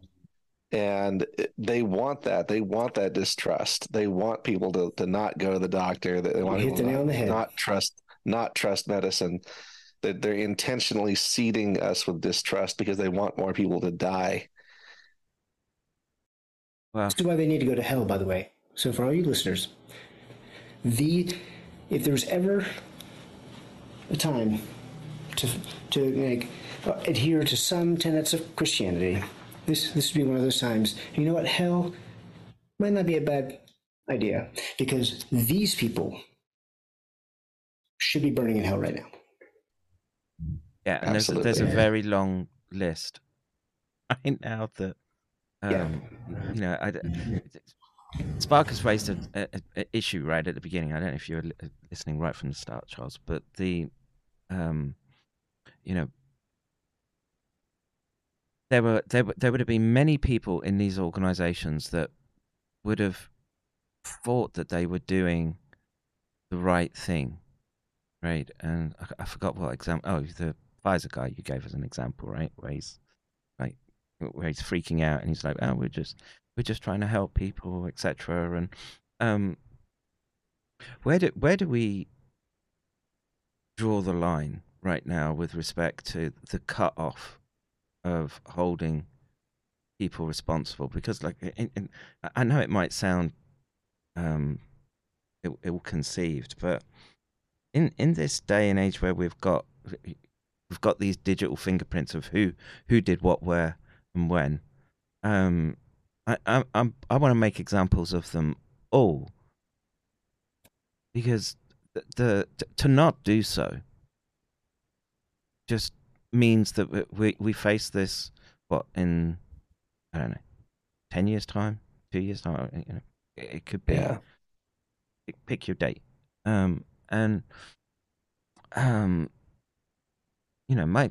My shit list is pretty long at the moment, but I'm no doubt it could get much longer. Where do we stop? How about give me a reason to stop. No mercy. I mean, I just said they should go to hell, so I don't know if I'm really. Yeah, but how far down the sort of hierarchies of organizations do we go, where people didn't have? There's no way to expect that people would have the just the technical expertise to just start picking through this data, right? Like, most doctors couldn't, right? And Well, the problem is that we're facing converging problems, because there's one giant Death Star public-private partnership, which is Silicon Valley and the deep state. So if they already had such control of that, and we've seen with Twitter, I mean, it was so ingrained, it was effortless, and what's disturbing, which should be disturbing to people, is that if it was in place as it was during Trump's administration, that should really cause people to ponder. Okay, like, so I don't know how we kill the Hydra, because in order to do like a full clean sweep, this is so far beyond like the biological sciences. I mean, if anything, that's the least of where we should start. And I just don't. Yeah. I'm trying to work through my head as I try to prep shit to hopefully be for Congress. Like, what should I expect here? What should I be fighting for? What does justice mean? Because what I think justice means for the millions of victims who are dead and all the rest of us who also suffered. What does that mean in the face of we're still going to be left with this deep state who has been doing so much more even than we thought they were doing? I don't know. I don't know. I just know that we have to do as much as we possibly can. That's my answer. Hey, Charles, have you seen my documentary I just put out? No. And actually, so I'm glad you said that, because what I really wanted to do was I realized that I kind of blew this up a little bit. We're throwing that out there, but at the same time, it was very relevant to what you guys were talking about. But I think it'd be good for us to kind of recenter. And since I haven't seen it yet, but since I do obviously know something about a lot of these people, just from reading all their emails and crap, so like I'm very interested to know what it is that you want to highlight about the complex, and then so I do kind of want to re-center on that, because I know there's nuggets there that we need to hear, and it's important context. So yeah, What you just do tell we me. know I haven't about- seen it yet. What do we know about Dennis Carroll? I can tell you what I have on my meme, Rob. Yeah, I mean, he was part of the Global Viren Project and all the other garbage ideas floating from Predict and Metabiota. It seemed like after Predict, it's like he set up the Global Virome Project as a way to pay himself a paycheck from his own employer. Yeah, pretty much. Like just to essentially to kind of like draw grant money off to himself and his own little pet project. But this guy, the way he coordinated like Metabiota, Labyrinth Global Health, EcoHealth Alliance, this guy gives off some serious spook vibes. Like, what's this guy's deal? I mean, Well, he even looks like the 12 Monkeys. He does. That wasn't where I was going with it, but you're right. He does kind of like. So here's my question. So for Metabiota, how familiar are you with their pandemic insurance concept? And what they wanted to do with it? What? Oh, this is great. This is great. I love this, because in 2014 there was an article that came out, and I'll find the link to it because you need to read this article. Basically, actually no, this one came out in 2020, but he was talking about the other part of Metabiota besides all the sequencing and everything, because they were all bought into the build this massive database, and then we can predict what's going to emerge. Well, the other thing that he'd been wanting to do since the early 2000s was pandemic insurance. In fact, he started to try to do this. He just didn't get any buyers during the pandemic. Wow. But basically, working with insurance companies, I think the biggest one they had was in Germany, selling policies to companies, to buttress them up in case a pandemic should emerge. And as it just so happens, because since Metabiota has been key in gathering all this information, well, it just works out perfectly that they might be accurate at doing this. In fact, so accurate, it's a shame he didn't have this already in 2014, because since this So we're pretty sure that the Kanima compound in Sierra Leone is where the Ebola outbreak actually started. Wow. Metabiota was there, and then Metabiota was also working with the WIV. Wow. And also, by the way, predict and preempt were like all those things. It was also tied to like Rocky Mountain Laboratories and obviously Eco Health Alliance. So we're talking about that Nathan Wolf wanted to set up this thing where they were selling pandemic insurance. Good grief.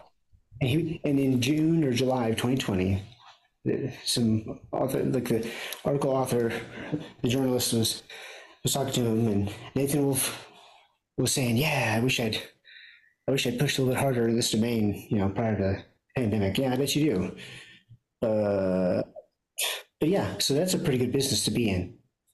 Wow. Predicting pandemics. Yeah, nice country you got here, mate. Yeah. I'm glad I could say that. I in the documentary I mentioned Billy Bosticson and his digging into Nathan Wolf's background, because this is really shocking. A lot of people don't realize this, but the guy who's taking money from Hunter Biden's Rosemont Seneca and from like DTRA and NIH and all this and spending it on subcontracting it on like grants, all these Ukraine biolabs and stuff. This guy was an associate of Ghislaine Maxwell and was one of the founding citizens of Terramar. It's like, see, I'd heard of Ghislaine Maxwell and Terramar since like way back and stuff. And in my opinion, what they were doing with Terramar was like seasteading. They were trying to skirt the bounds of the law by taking advantage of the lawless condition in international waters, to move contraband or whatever the heck else they wanted to do that was highly illegal. Teen girls. Yeah, exactly. And probably even younger than teen, I would say, but yeah. This is me. And you look in the Wayback Machine, and sure enough, his face is right there on Terramar's site. And this guy is, I mean, do people even realize this? That the guy who's taking DoD funds and passing them to Ukrainian biolabs is an associate of a child sex trafficker. This is some really, really dark stuff. Wait, are you referring to Biden or to Nathan Wolf? I'm just kidding. Yeah, I know. I'm saying sex trafficker. I was putting Hunter Biden and his dad in the same category as the now deceased Epstein. Yeah, but you're right. Yes. It's there's something about this that just smells like CIA from top to bottom. It's just really dark, like intelligence community chicanery. They're pulling some crap on us, and none of it's in the better interest of the American people. This is just complete garbage. The intentional sabotage and treason. You're not going to hear any complaints from me in that department. It really is like the scale. I bet that even the craziest conspiracy theorist, like 4chan, Backroom, QAnon, whatever's, couldn't have pieced this one together as perfectly as this kind of appears to be. I mean, this stuff is insane. I mean, Hunter Biden, Ukraine. I mean, the fact that they're willing to go to like all out full, potentially even nuclear war, just to cover up their own asses is insane, except for the fact that that's exactly what Fauci was doing at the beginning of the pandemic. He could have made decisions that would have protected people, and instead he did the opposite in order to protect himself. that's probably like the recurring theme of, well, But I don't know. modern Israel. Maybe at some backdoor level they've made this decision that they've got to get into this new system where no one owns anything. You won't own anything. Everyone will be happy, and they've hit the go button on that, and that's why the you saw the lockstep component of it, and that's something you did very well in your video actually. And what's wild about it is that they come out and they say, this was these were just drills. It's we didn't actually. It's just a coincidence that it happens to exactly match our scenarios to the letter, and Yeah, not just one, but several. it's literally the equivalent of them having drills on like 9/11. Right? What are they clairvoyant? It's like, so they predict monkeypox down to the month, and the guy and like the Nuclear Threat Initiative, that's Sam Nunn and Ted Turner, and Ted Turner is like a known degrowth advocate / neo Malthusian who wants to depopulate the planet. So there you go. It's these people are lying to our faces and gaslighting us incessantly. It's the thing about it is, it's like, take like the Great Reset, for example. They start coming out with this verbiage, like, it's time for a reset, and you have like dozens of politicians all parroting the same friggin' slogans back and forth. And then when people call them out on this, that they are taking a crisis and utilizing it to push their agenda through on people. They say, "Oh, it's just a conspiracy theory. It's not actually. We're not actually doing this kind of thing." But then you actually look at, like, Klaus Schwab. He actually published a book entitled "COVID-19: The Great Reset" that actually outlines the exact policies that they're trying to push, and it comes up with all sorts of predictions for what the next decade is going to look like. So it's like, they state that, they take something that they're doing, something they actually know they're doing, and anytime somebody calls it out, they say that's just a conspiracy theory, even though they've fully documented exactly what their plans are, and they're not discreet about them at all. You guys are going. You're American. You'll know this better than me, but I'm pretty sure I have, in my memory, under the Obama administration, where they had like a big red button for reset. Correct. With Russia as... I was at the Department of State at the time, yes. That puts that in a whole new light. Wow. That is true. Well, now granted, it's tough to parse out what of Hillary Clinton is just arrogance and stupidity, and what is, thoughtful. You have to think as part of the State Department and the 2014. Maybe it was a gaslight. At this point, all three of us. But was there really a red button that they? Yes, there was a red button. That was correct. Yes, and that's the thing, is that the three of us have been basically observing this and trying to piece everything together now for 3 years. So I can't imagine that anyone else in our position could possibly look back on history from the previous decade and not realize, oh my God, this is so disgusting. This has all been narrative for so stupid long that, I honestly believe that the election of Trump was such a destabilizing event that they had no choice but to, they may not even have been ready to do all this crap yet, but they hated him so much and were so threatened. I don't know. Like I say again, I don't have the nuances of American politics down, because I just don't live there, and what's played across the Fox CNN dialectic.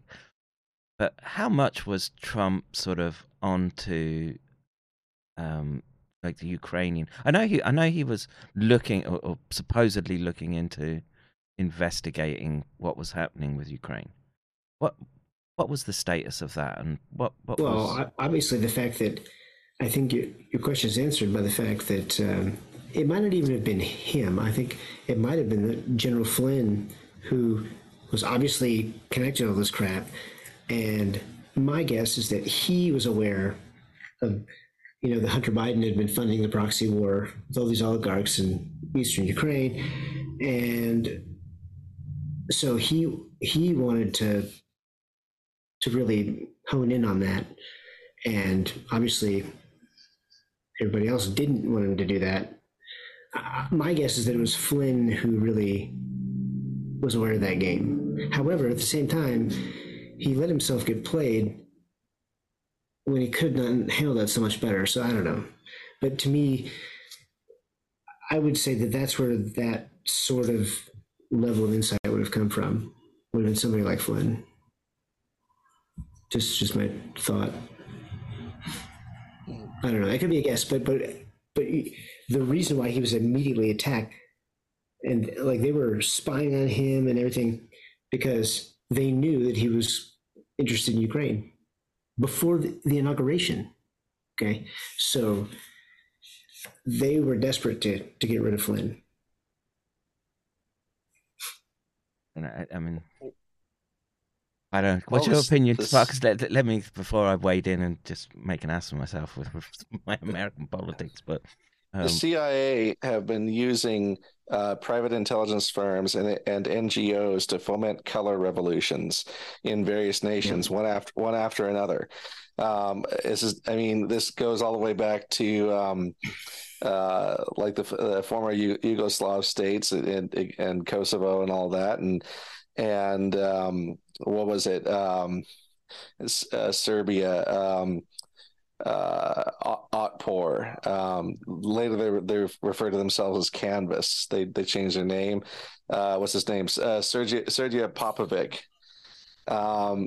So like this is one thing that one outfit that like George Soros's Open Societies was funding with like millions of dollars to have this guy go in and train people in like non-violent like conflict resolution, like replacing dictatorships and stuff by organizing mass protests and things like that. And then of course, once they have the mass protests, then they send in agents provocateurs to turn them into riots. And then when there's a crackdown, then they use that as an excuse for military intervention and so on and so forth. So they're basically baiting authoritarian leaders in certain countries into attacking their own citizens to give them an excuse to go in. That's how they got Gaddafi.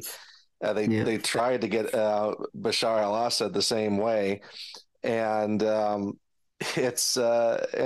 they staged a coup in Ukraine in 2014.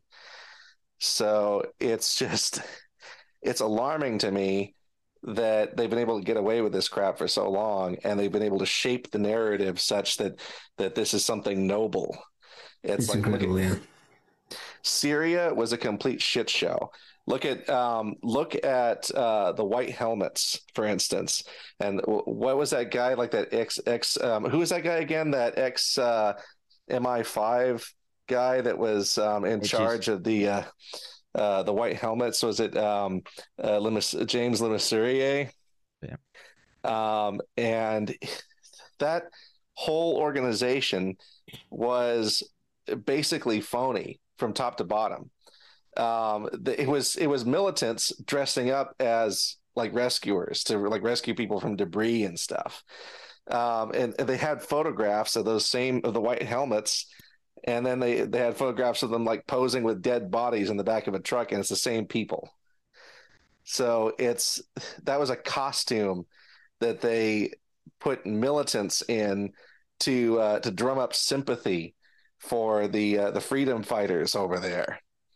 It was total bullshit. And then of course the CIA and Operation Timber Sycamore fucking sending millions of dollars in ordnance. That's ordnance that our tax dollars paid for, tow missiles and all kinds of stuff to Syria, so that people could use them to blow up their neighbors' apartments and turn their whole neighborhood to rubble. And look at the Hell Cannon, for instance. No doubt, the CIA dropped like plans for how to build a spigot mortar out of old propane cylinders and stuff, and they turned, like, Aleppo was turned into rubble. I mean, all these different cities in Syria were turned into rubble, just flattened. Oh. And these people behind this shit are absolutely diabolical. Not only do they do this shit, they build PR campaigns around it to sanctify it. It's fucking evil what they do. That's exactly right. You know, this is something I was thinking about the other night, because I guess I'm morbid or whatever, but I was trying to think of a good analogy for evil, like the evil that we're seeing right now. And because that's what it is, it's evil. But I guess, like, the only thing that I could come up with, because what we have to do is we have to get people to understand that what has happened is so beyond the pale of normal behavior that we have to stop thinking about these people like Fauci. You know, I hate to, use his name all the time, but I mean, Jesus is, well, it's pretty evil. And so one thing that I've been thinking is, well, actually, it's relevant because a lot of people now know who he is, right? And so it's a good way of sort of pointing people in the right direction. You need to start looking here, and then you can start showing that there's more going on right. in the background. And so here's what I would say, because when I was in Iraq in 2005, they were about a year into using IEDs, and so they were starting to get creative.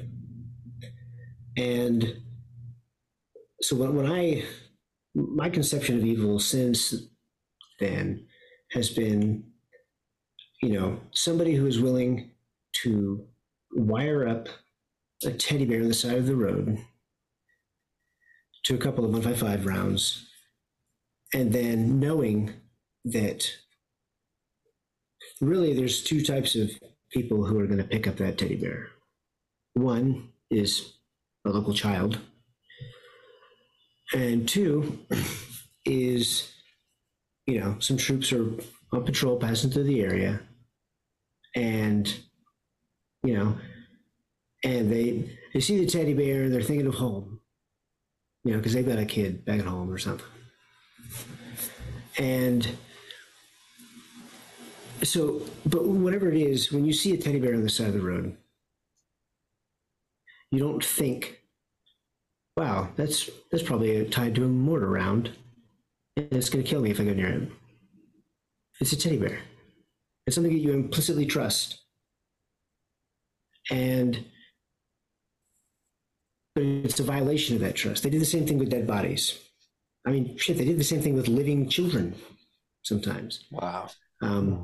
They're sick because somebody who is willing to go to that level, it's kind of like the ultimate gaslight, I would say. Yeah, it just makes me wonder if the Iraqis really thought that up, or just how much we could look at deep state elements feeding them ideas. That was Al Qaeda, like the actual Iraqis. There was an easy, you could tell the difference, but more so just that there are some people who, for whatever reason, they're willing to go to that level to do their violence. And I'm sorry, but there's no cause that anyone can have in which that would be justified. Okay. And so think about that. And that was one or two mortar rounds. or whatever. But let's say that terrorist had only ever done that with that one teddy bear. Well, what has happened during this pandemic? Dr. Fauci has been held up as this image of somebody with massive experience that we should all trust because he's a doctor / scientist. The media was all parroting this crap, a hero worship. And, I explicitly stated it in my list of conclusions for the new version of the Watchmaker that's coming out shortly. But what I said there was that with the number of Americans who died, the human cost of Fauci's decisions to censor, certain things at the beginning of the pandemic, for which we have proof, we have enough evidence to conclusively now understand that he did it on purpose.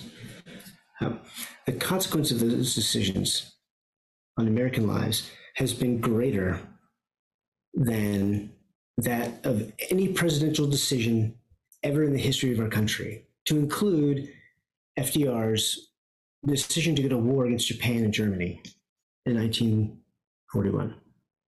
And so what that really means is, because that number was 405,000 American casualties, like deaths. Deaths, combat and other, like disease and whatnot. So in all of World War II, 405,000 Americans lost their lives, 405,399 lost their lives as a result of President Roosevelt's decisions.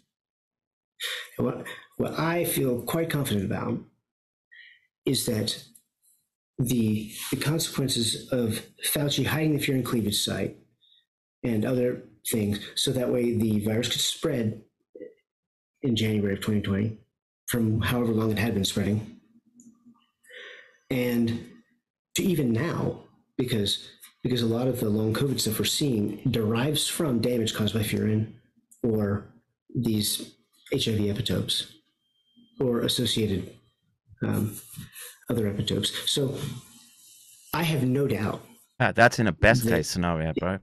That is a best, because once again, that's assuming that we didn't make it and that all of this crap is ultimately on him.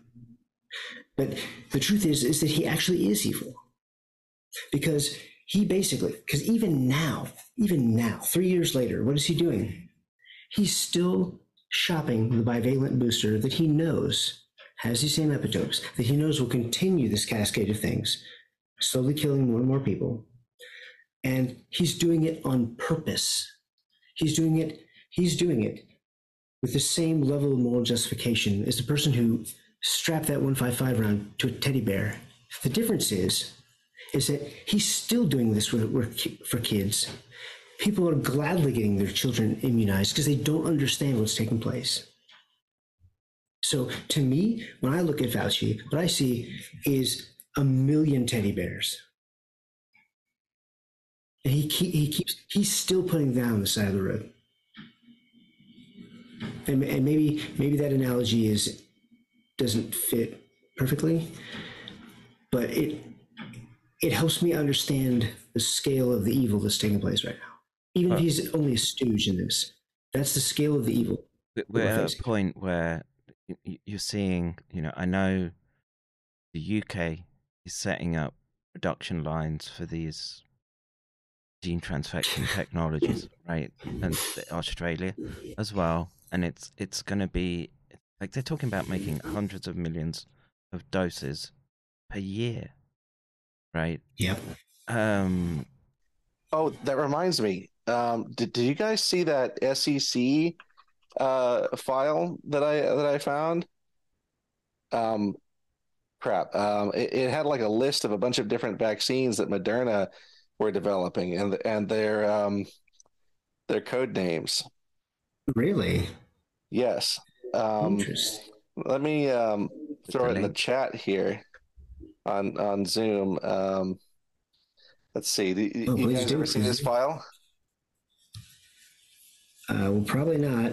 I haven't looked at a lot of SEC filings recently, but so like they have not like publicly announced any of this, but they have this SEC filing that has a bunch of different like codes for like mRNA vaccines for Nipah,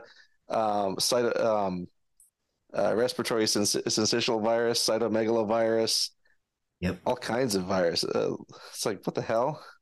Yeah, and you know, again, it's stuff. Do we want to be? Do we have to take this approach to treat them? Right, and look, on the strength of the evidence that we've just been walking through, I would say the answer has to be a resounding no. Anything that's this sort of public health orientated approach, well, like I say, I don't know if we can stop it, but the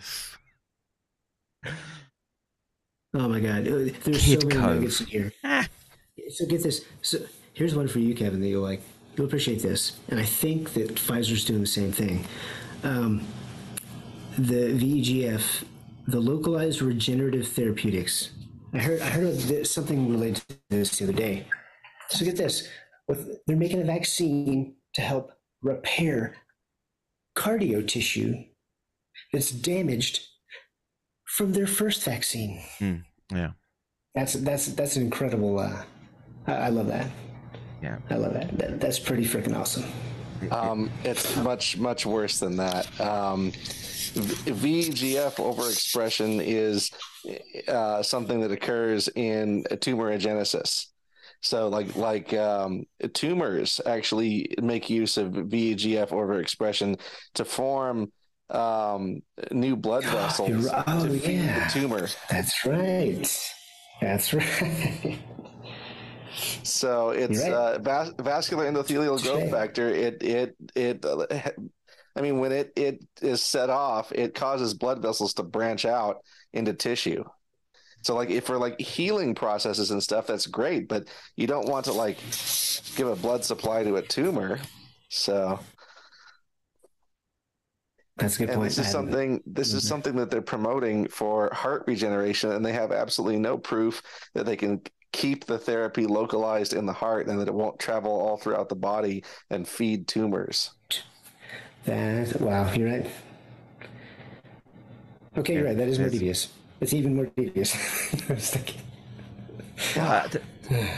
There's look, I don't want to be against, you know, new improved therapies, but it's got to be something that's done at an individual level, in discussion with your own primary care physician, whatever ailment you've got, and I don't know. I guess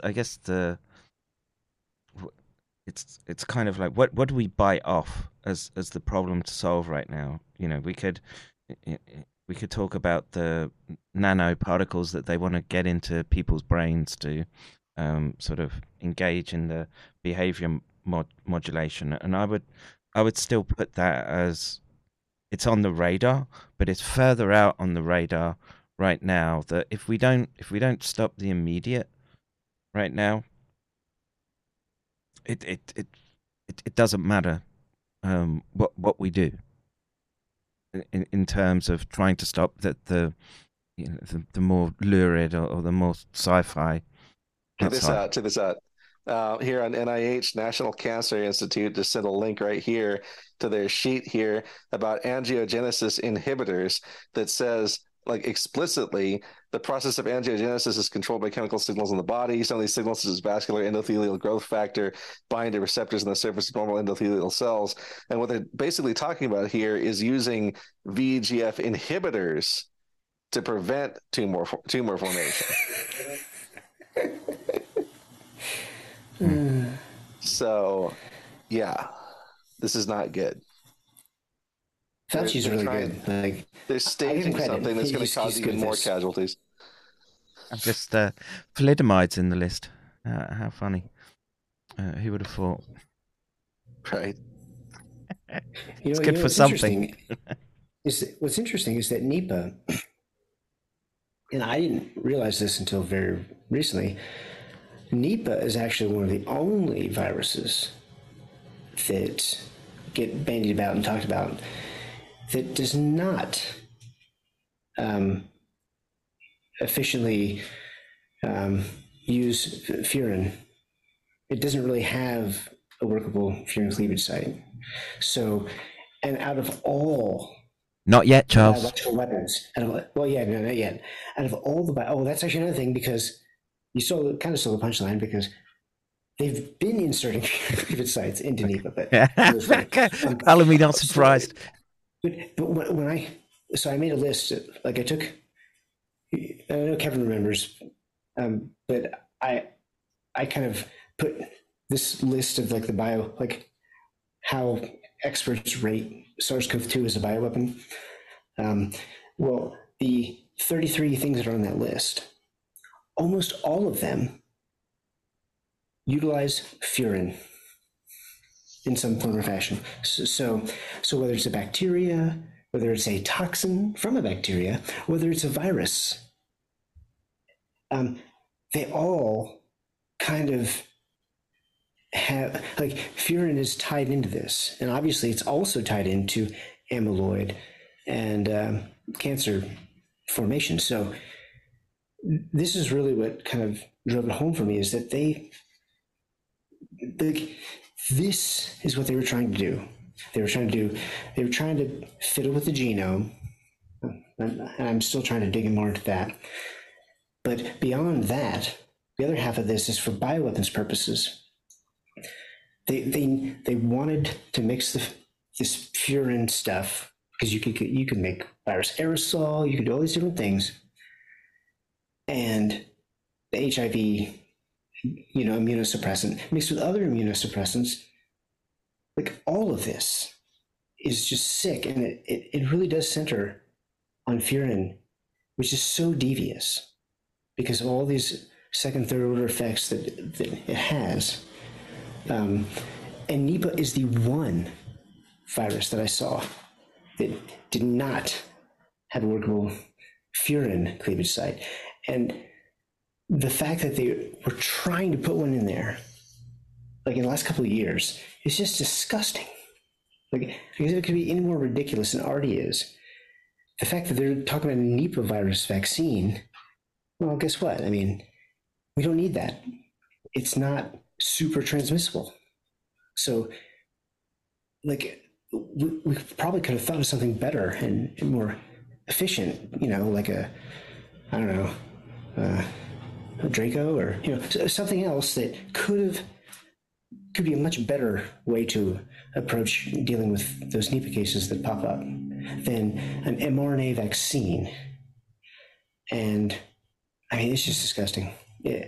Right. Well, the thing they're going to be pushing next is mRNA-based longevity treatments. Probably just for the overclass, but the thing is that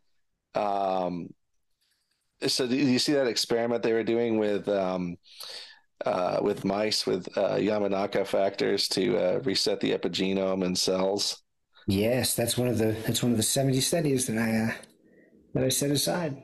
Yeah, you better explain what Yamanaka factors are for people. So there are these factors that you can use to essentially to reprogram the epigenetic to like reset the epigenetic state of a cell. If you use all of them like full blast, you can actually revert a cell to an induced pluripotent stem cell. So it essentially turns into a stem cell. So, but if you only use them partially, you can like kind of reset the cell to a more youthful state without making it into a stem cell. So what they're looking at is using this to kind of like turn back the clock on aging on cells.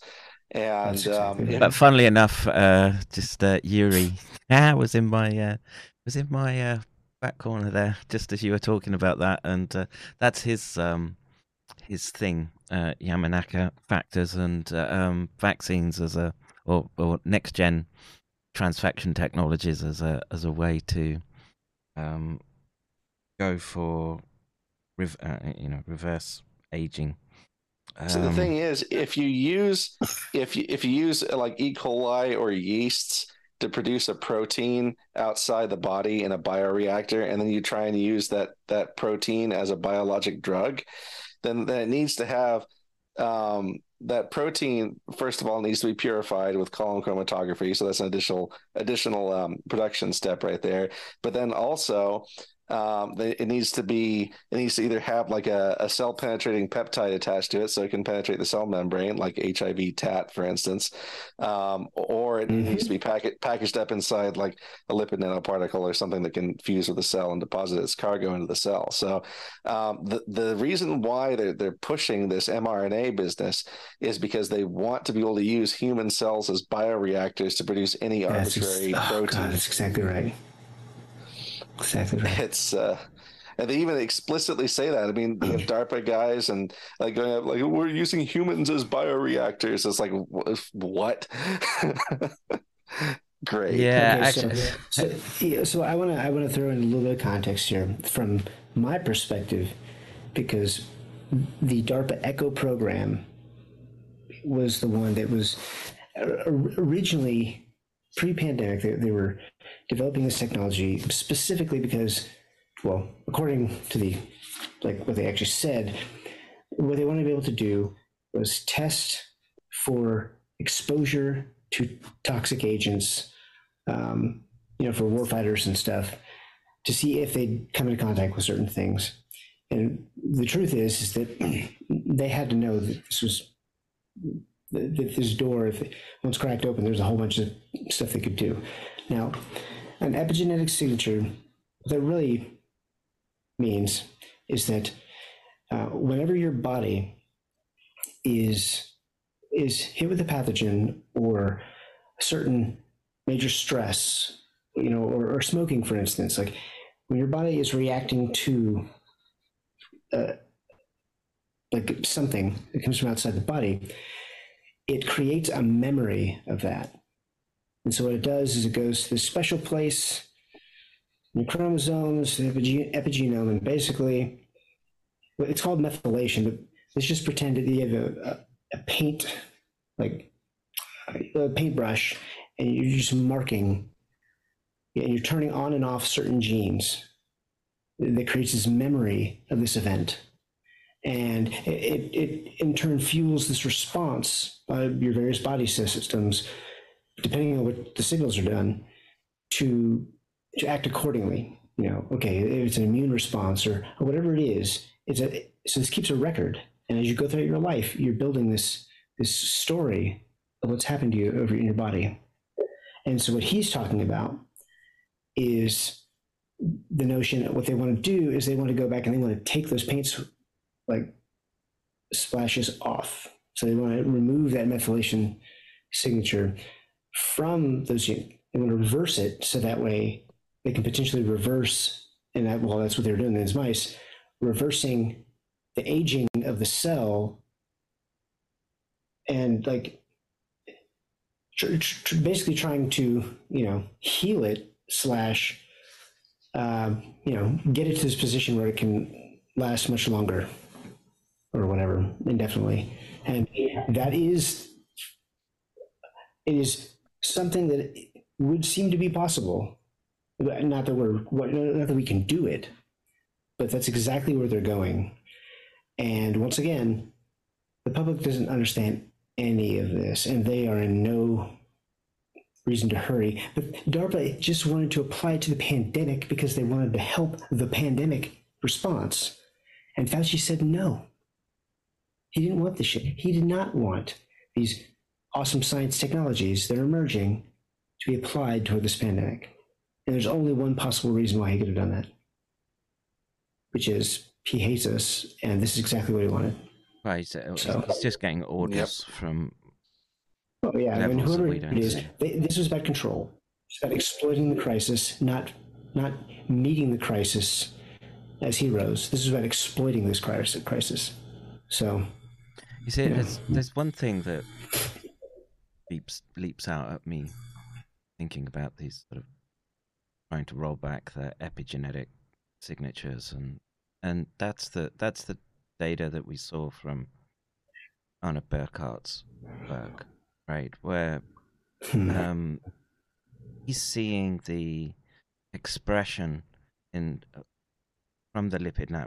We'll make the presumption it's from the shot, not some consequence of infection in this case. But if it's from the exposure to the vaccine, there wasn't a tissue that didn't seem to be impacted, or a critical organ system that seemed to be not impacted. So brain, cardiovascular, reproductive, and immune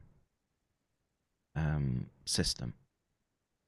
And yeah, it just, this is Mark, who's Tonic Life, folks. His sort of idea that they were looking to test on a mass scale, and they've got a whole bunch of data now about actual biodistribution in human beings that they never would have got, or trying to infer it from even a monkey. 40 years of research in 3 years. Yeah, and bastards. I've been hearing that these mRNA vaccines are causing like stuff that goes well beyond like myocarditis and pericarditis. Like I'm hearing of stuff like aortic rupture and stuff too. Like, yeah. So just really. Hello, guys. Yeah, the Anna Burkhardt showed that. Oh crap! It looks like Zoom froze. Zoom froze? Oh, yeah, maybe it did. Can you hear me? I heard you, but then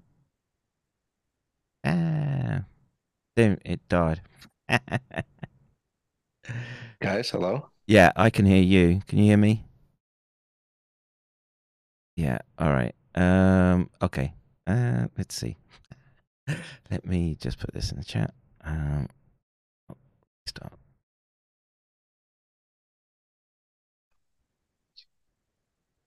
I'm back on. It's back on? Okay. Yep. I don't know what happened there.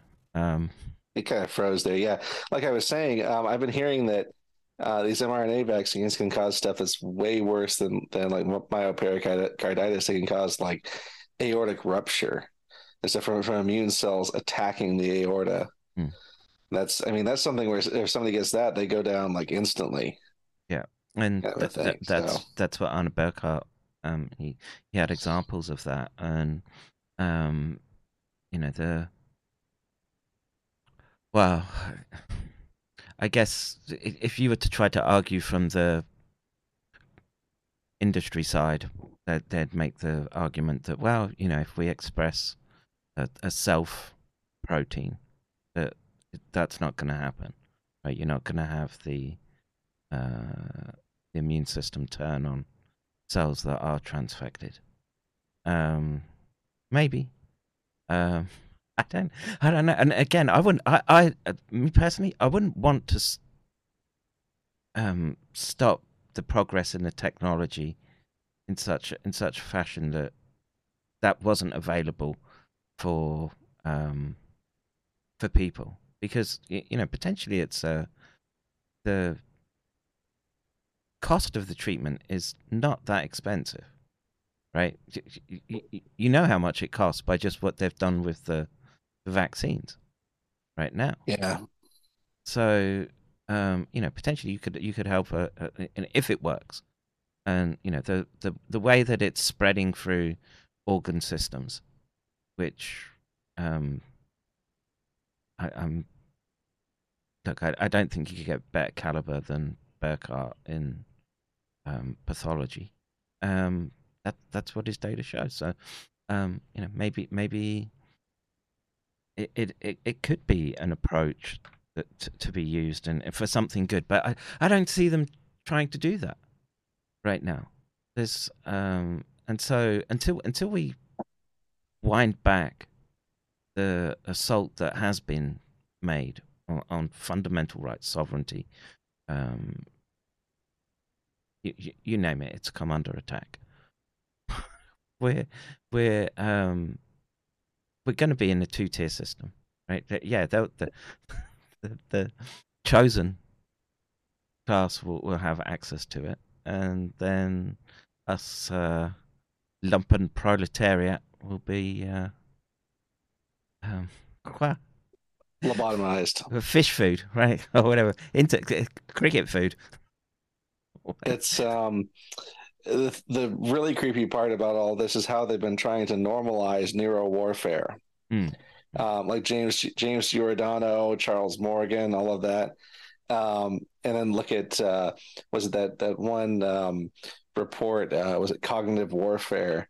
Bioenhancement, overt bioenhancement. It's on Innovation Hub. Let me see if I can pull up the link right here. And this is a report actually prepared for NATO's Innovation Hub kind of get together thing that they were doing, and basically, I just heard a bump downstairs. Carry on. I'll be back. And they're just discussing how, like the human is the contested domain of the new form of warfare. It's like, and then of course you have James Giordano at the Modern War Institute at West Point speaking to cadets and saying, we can influence the brain with nanoparticles, viruses, drugs, and candidly discussing, like how they can manipulate human behavior and manipulate like dissidents and civilians even. So I mean, this is something where basically they're looking at like indiscriminately targeting people who are out of uniform, people who are non-combatants. And that's the part that really disturbs me about all of this. Yeah, I definitely, the normalization, that was clear to me. And I kind of agree with JC on this, and that a lot of that is BS that they can't actually do yet, or not in the way that makes it like they're making bluffing. it seem like they're kind. It's not necessarily that they're bluffing. It's just that they're not as far advanced as he's making it seem. But yes, you're right. There's absolutely, they're trying to normalize it. It's an area of like active research, and eventually they're going to come up with a breakthrough in this field that's going to change everything. So, did you see that presentation by Sakrat Kizroev at? Let me see if I can pull it up here. Hold on. Here we go. Advanced materials to enable wireless brain-machine interface. And everyone's all focused on Neuralink, and they're like, oh, Neuralink's all scary. It's got like a chip in your brain kind of a thing. But meanwhile, DARPA are trying to develop a surgery-free nanotransducer, like a nanoparticle that actually enters the cells and can be manipulated with like a helmet that's worn on the head that produces electromagnetic fields or ultrasound. And there are several teams that are working on this. So it's like Battelle and Rice and Carnegie Mellon, Johns Hopkins Applied Physics Laboratory, Park and Teledyne are all working on DARPA's N3 program. And basically the way it works is you have these little nanoparticles that enter brain cells, then they hit them with like RF or electromagnetic fields, like electromagnetic resonance, and it changes the membrane potential of the cell. So the ion flow in and out of the cell, and the spiking potential of neurons. So it's I'm back. My house isn't imploding. Sounded like it. Yeah, I'm presuming you're talking about N3 Brain Initiative. The N3, yeah. The thing about it is that like Klaus Schwab actually mentions the DARPA's Brain Initiative by name in his book. So this is a thing where he's like aware of the developments in this technology, and like numerous people who are involved in like brain computer interface research are doing presentations at the World Economic Forum and talking about like how we're all going to be like have our brains surveilled by our employers, by the police, kind of a thing. It's like really, really sketchy shit. Yeah. It's not, I mean, for me, the state of the technology may be far more primitive than they're letting on, but at the same time, it's like the intent here, the way that they are just pushing for like brain surveillance is just absolutely appalling.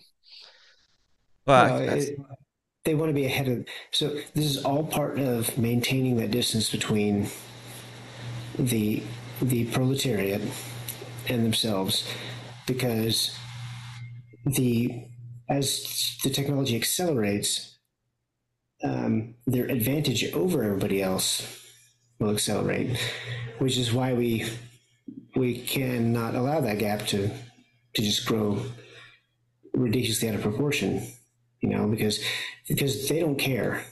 Because the more technological superiority you have over the people at large, the less you have to give a shit. I mean, they obviously don't care now about us. So just imagine if that got even more ridiculous than it already is. It's actually hard for me to fathom, but I mean, it's inevitable, it seems like. So yeah, we should probably think about that. If they're pushing for us to be reduced to like a surf cast that leases everything from a bunch of rentiers who sit around and produce nothing of value whatsoever, if they're actually pushing for that, and they're also pushing for AI and brain computer interfaces, that sets off a lot of alarm bells, because what it looks like is they're trying to create a permanent surf caste that is like mentally and physically incapable of dissent. Yes, and just to answer someone in the chat, that's exactly what Charles Lieber was into. Little lets and that's a good point. HIV Charles Lieber. Charles Lieber was taking money from China's 1,000 Talents plan. He was indicted by the DOJ and actually charged and convicted for that and tax evasion. There was like this.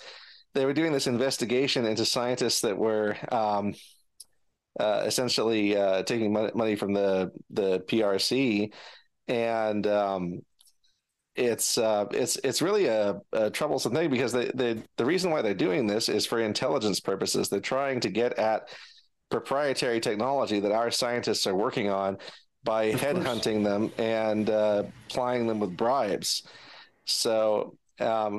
But the thing about it is that like Charles Lieber was doing research for the Air Force, for DARPA, for NIH, for MITRE, and he was also a close colleague of Robert Langer, who was one of the co-founders of Moderna, and Robert Langer has like this massive bibliography of papers. This guy is like super whiz scientist who's like worked on like nanoparticle drug delivery and all kinds of things. And Charles Lieber, Robert Langer, and Daniel Cohane worked on this project back in 2012 to make like tissue scaffolds, like extracellular tissue scaffolds for monitoring heart activity, so that they could like implant these scaffolds into heart muscle tissue and be able to actually determine someone's heartbeat from like implanted sensors, kind of a deal, that sort of thing. I'm so turned on right now. Well, I was just going to say, isn't it enough they got their smartwatch on you? Got to get in there and jab it right in the heart, like Pulp Fiction. Is that the one with the overdose? That's Pulp Fiction, right? And the thing about it is that, like MITRE, for instance, they funded Charles Lieber's research, but then at the same time, you have MITRE also funding, what is it, and backing the C19HCC, the COVID-19 Healthcare Coalition, where MITRE, Palantir, In-Q-Tel, and Amazon's AWS and Salesforce were all yes, the unholy quintuplet. Exactly. It's like, well, not just them. It's like also like dozens of other organizations involved in like AI and big data research, all digging through like COVID-19 patient data and pandemic tracking stuff. It's like, good grief. Very, very disturbing.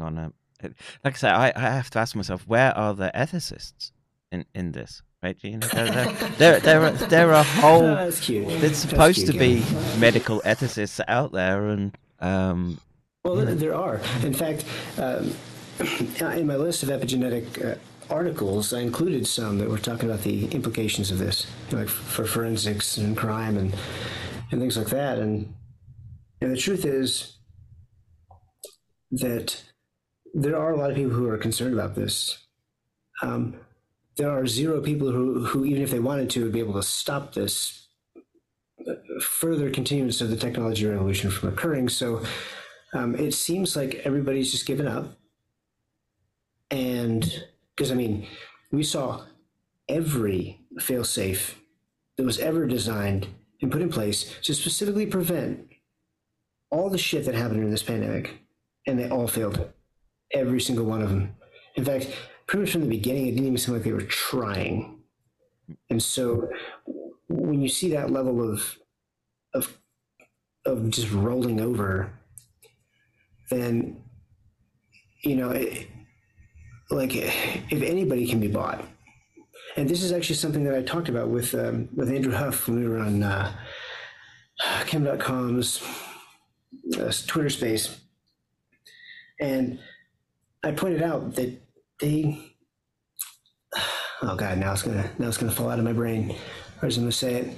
Oh God, I hate the being old. ethicists and buying up, try and stoke that memory back.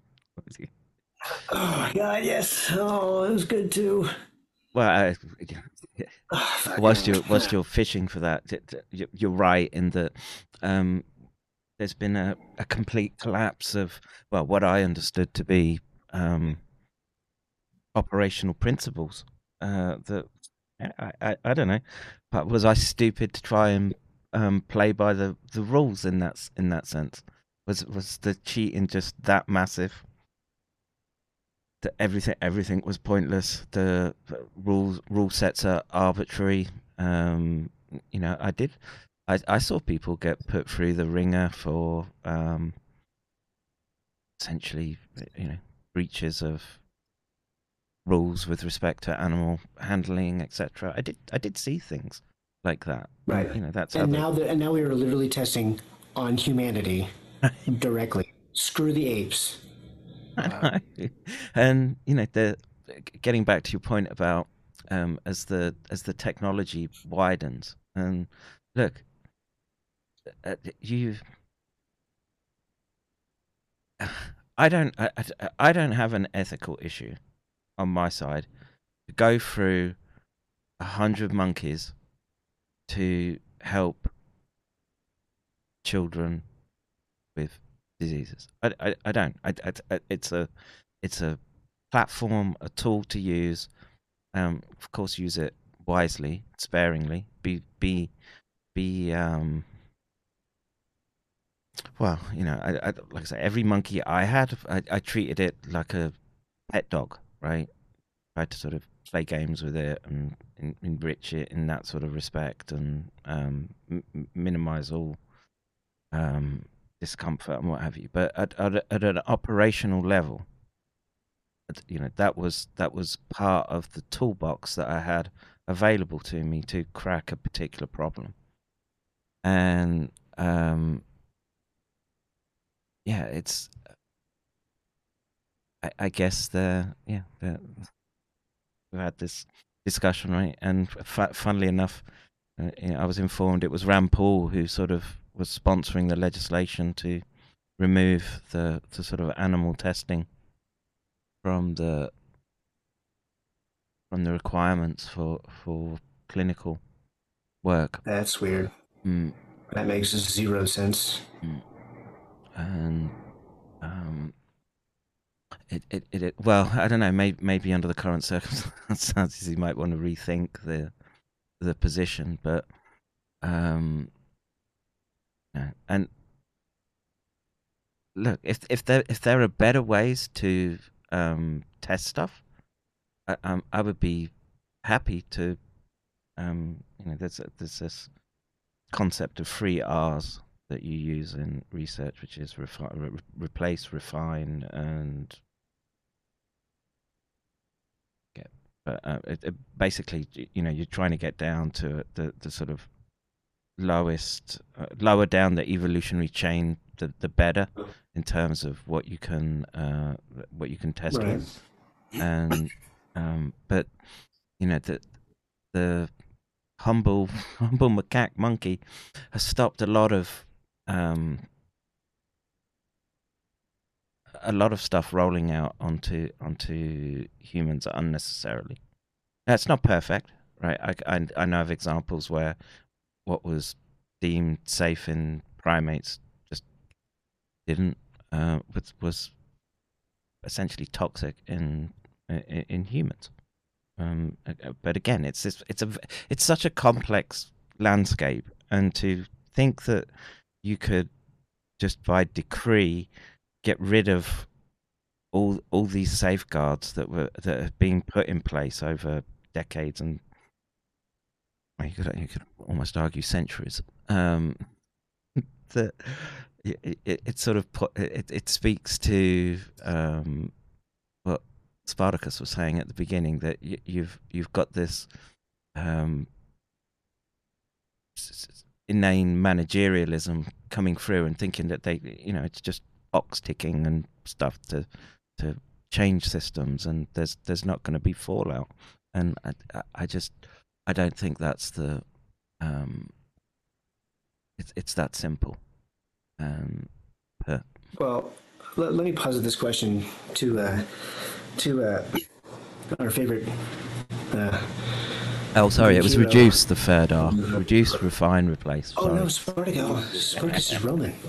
Sorry, dude. No, it's okay. Well, to kind of salvage the original intent of this video, not that I think it's been very successful, to be honest, in terms of kind of where the discussion went, but at the same time, I'm kind of curious when it comes to the biodefense complex. Is there anything positive that we can build on after we tear down the ivory towers? Is there good news? Is there some hope other than DARPA? There needs to be oversight for all of this stuff, and it needs to be reshored to the U.S. We can't have this business of tax dollars being funneled by NGOs into foreign biolabs to work on to do virus research, because that's just completely unacceptable. It's like, the thing about it is that they may come up with the excuse like it's easier to work on viruses on site, that are endemic to a certain location, but it's not a big deal to ship samples from abroad to laboratories in the U.S. They do have the technology. Yeah, it's not like mRNA or anything. Yeah. So it's and there needs to be oversight, and there needs to be accountability. This business of like secret committees with like secret membership and FOIAs with completely redacted sheets of paper that are just like totally blank, like nothing. It's like that business has to stop. There needs to be more transparency in virus research. But it's not And just Well, viruses. they don't have they don't have classified stuff. That's the thing. They're not. The NIH, per Fauci's own words, doesn't do classified research. So, by that very definition, okay, well, you mean to tell me then that 1 million Americans have died, but we can't see your unclassified, like completely not classified email conversations? Because why? Because, I mean, to the point where you only show them to Congress members in camera review in a skiff, and they can't take notes. This is a new word to me. Okay. What exactly comprises a skiff? Rollback. What's a skiff in this concept? I heard it the other day with. It's a it's basically compartmented. It's a classified room. It's a place where they store classified information. So like a skiff is like they'll have like these facilities where that are specifically for certain projects where they'll bring out classified information related to that. And the facility, usually a skiff has like all kinds of security measures. They'll have like a Faraday cage. They'll have kind of like soundproofing, all kinds of measures to try and prevent signal interception and snooping and stuff. So it's and then they'll bring out like classified documents and data files, and look at like really skiffs are like for really secretive stuff. So well, you just had the State Department then the other day saying we need to be doing that. Shouldn't be happening, right? If everything is non-classified. When they're saying we need to do things in a skiff, it's like it's literally like Get Smart and the Cone of Silence. So it's have you ever seen Get Smart? Not sure. Oh my god, let me see if I can bring it up. Yeah, basically that's where, like, here we go. Say that I wanted to go look at classified cables, Department of State. That's where we would go to see the reports on a suspected biological attack at embassy or something. So is that kind of like that? You go there to get on the classified networks and talk over classified teleconference, shit like that. So not what Fauci needed to be doing. Well, weird. Again, I would come back to the point of we need to be very careful about changing definitions, being very careful with scientific language, such that we don't allow wiggle room and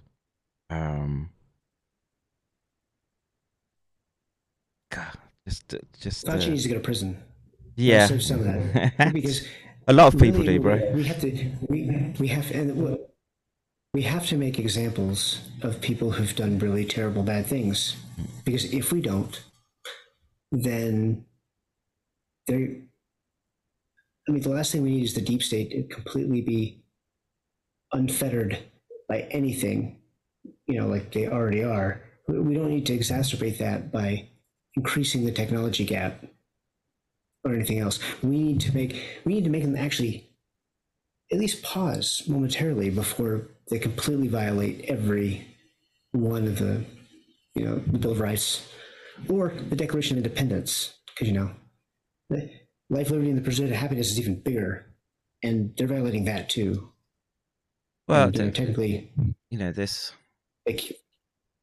we're in this situation where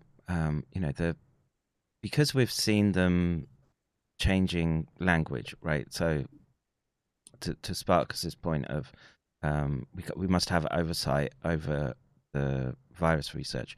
Well, it also includes this concept of countermeasures, and right, the idea of that sort of in civilian life that you would be talking about countermeasures the way that they have done. And like I said, what Doc Keck did with his court case in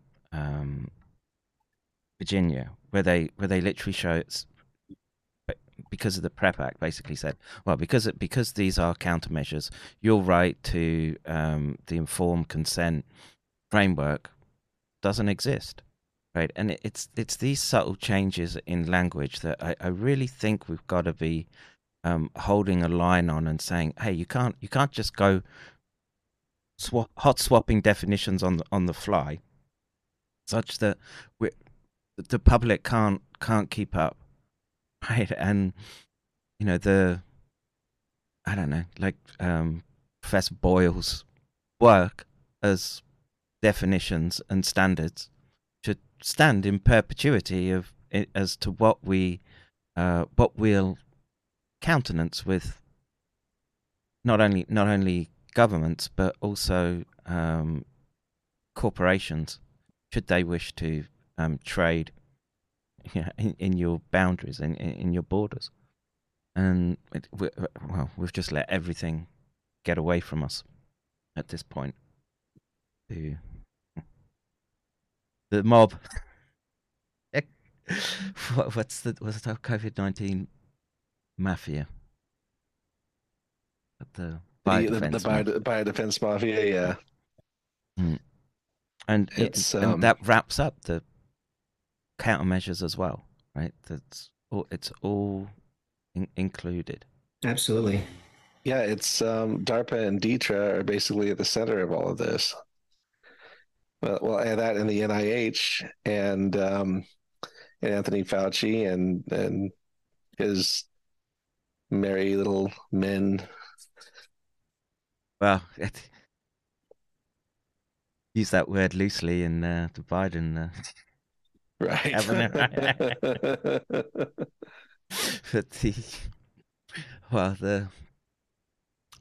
I'm just brought back again. If you're new to listening to me, if you want an idea of how much these people had bought into the idea of this technology and countermeasures, you have to find the podcast with Andrew Webber, the Honourable Andrew Webber, I think the title is, the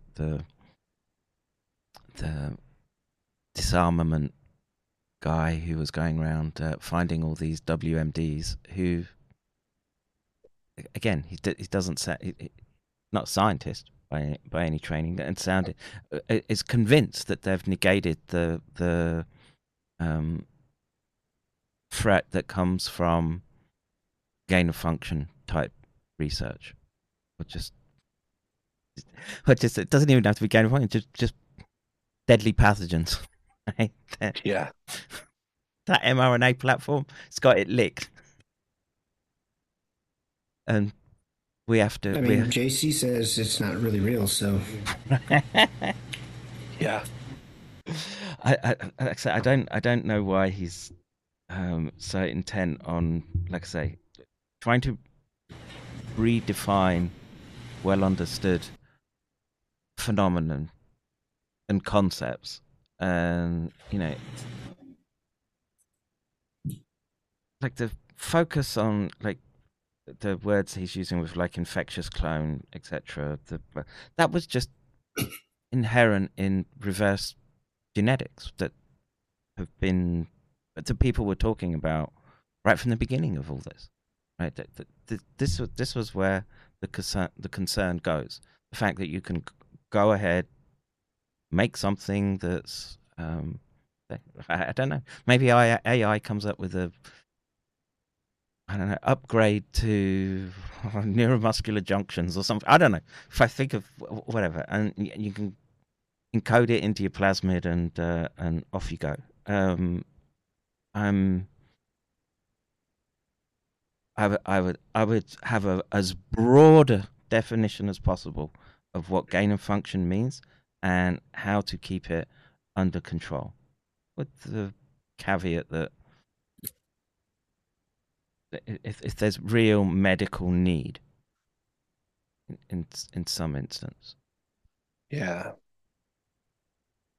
I don't know what else how to structure the legislation otherwise, because you It's get We have to to create a culture of actual leadership and integrity, because otherwise we can get rid of all these people, and we have to recreate a decent human being as a scientist before we can trust them again, and we don't really have a choice. So well, I don't think that Hugh Auchincloss is going to be the savior. I don't see many people on no one that we're literally in touch with. Well, the Almighty himself stepping down and wiping the board clean. Keep him using it and do whatever they want with it.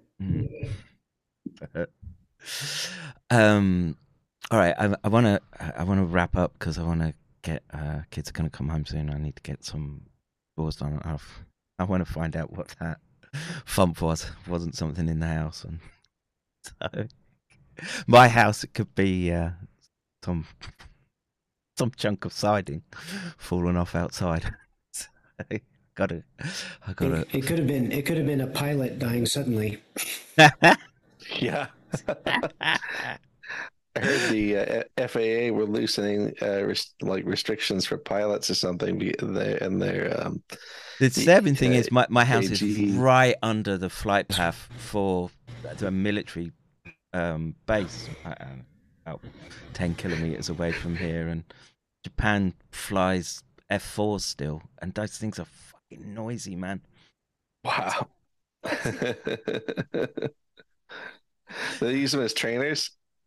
I don't know. I mean, I guess part of their defense force. I guess that dynamic is changing now, but they use them a lot.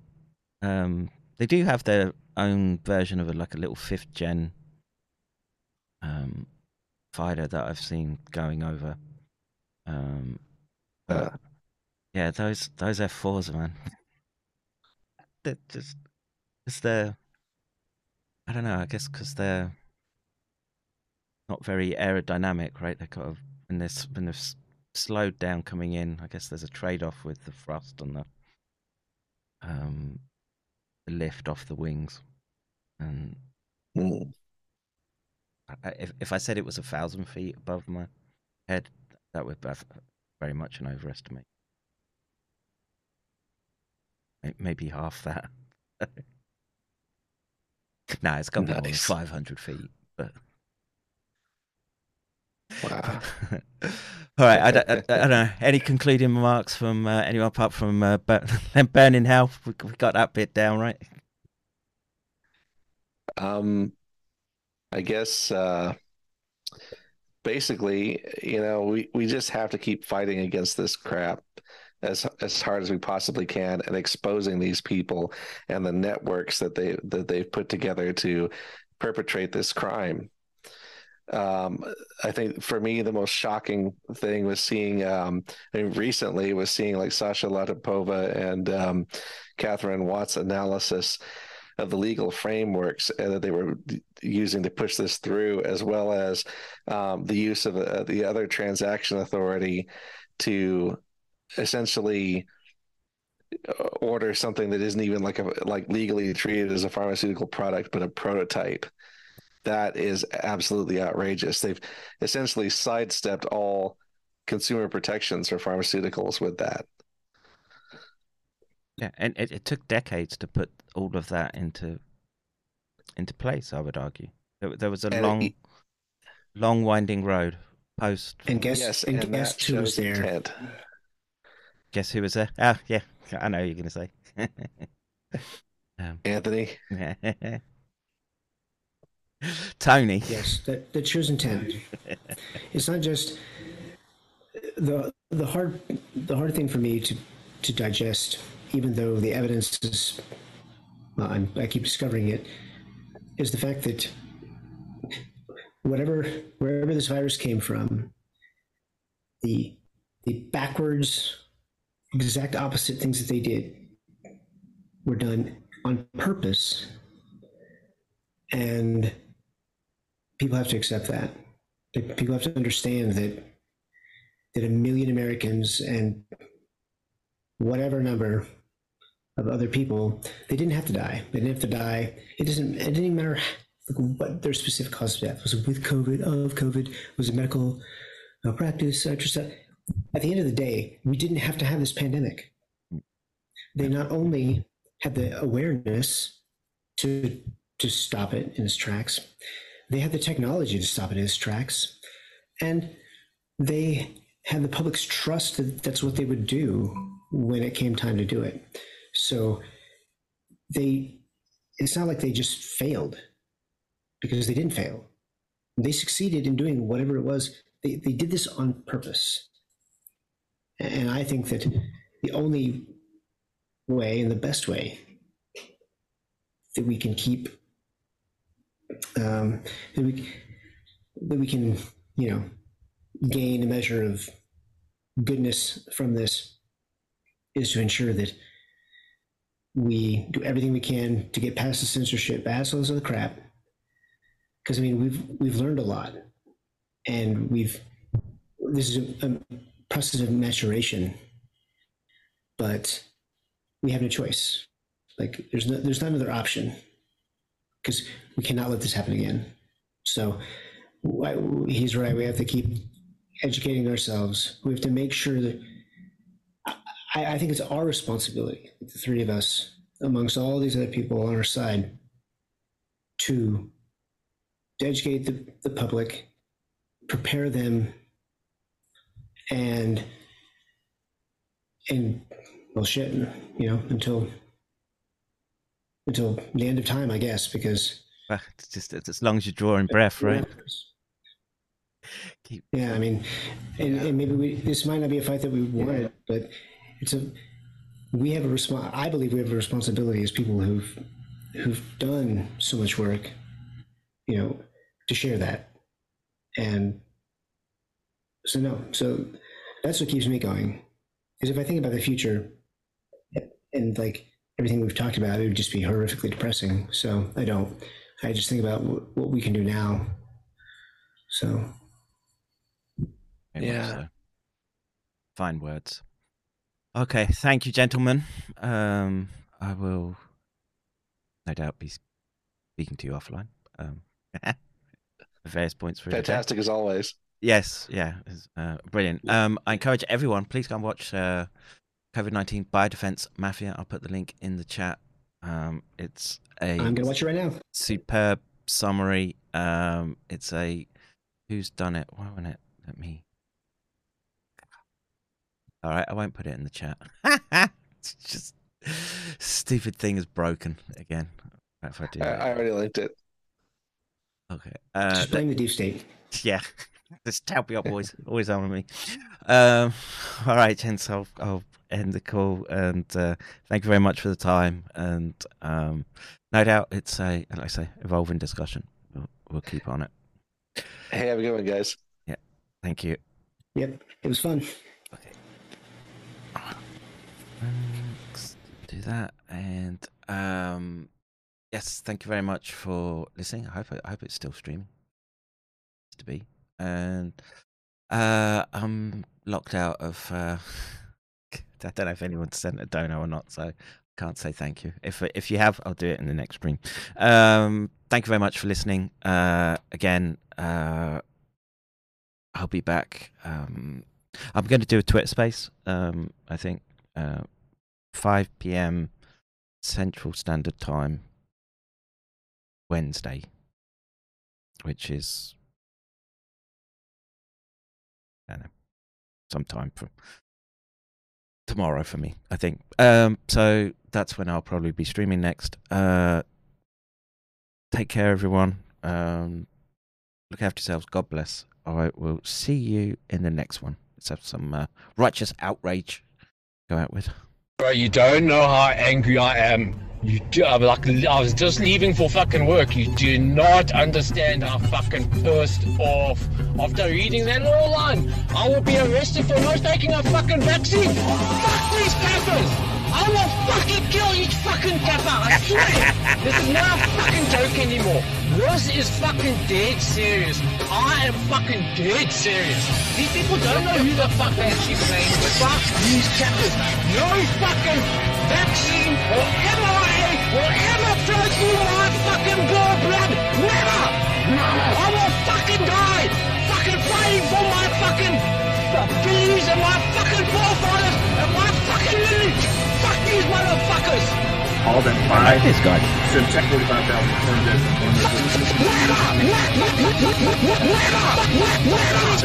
Make sure screw. Boom.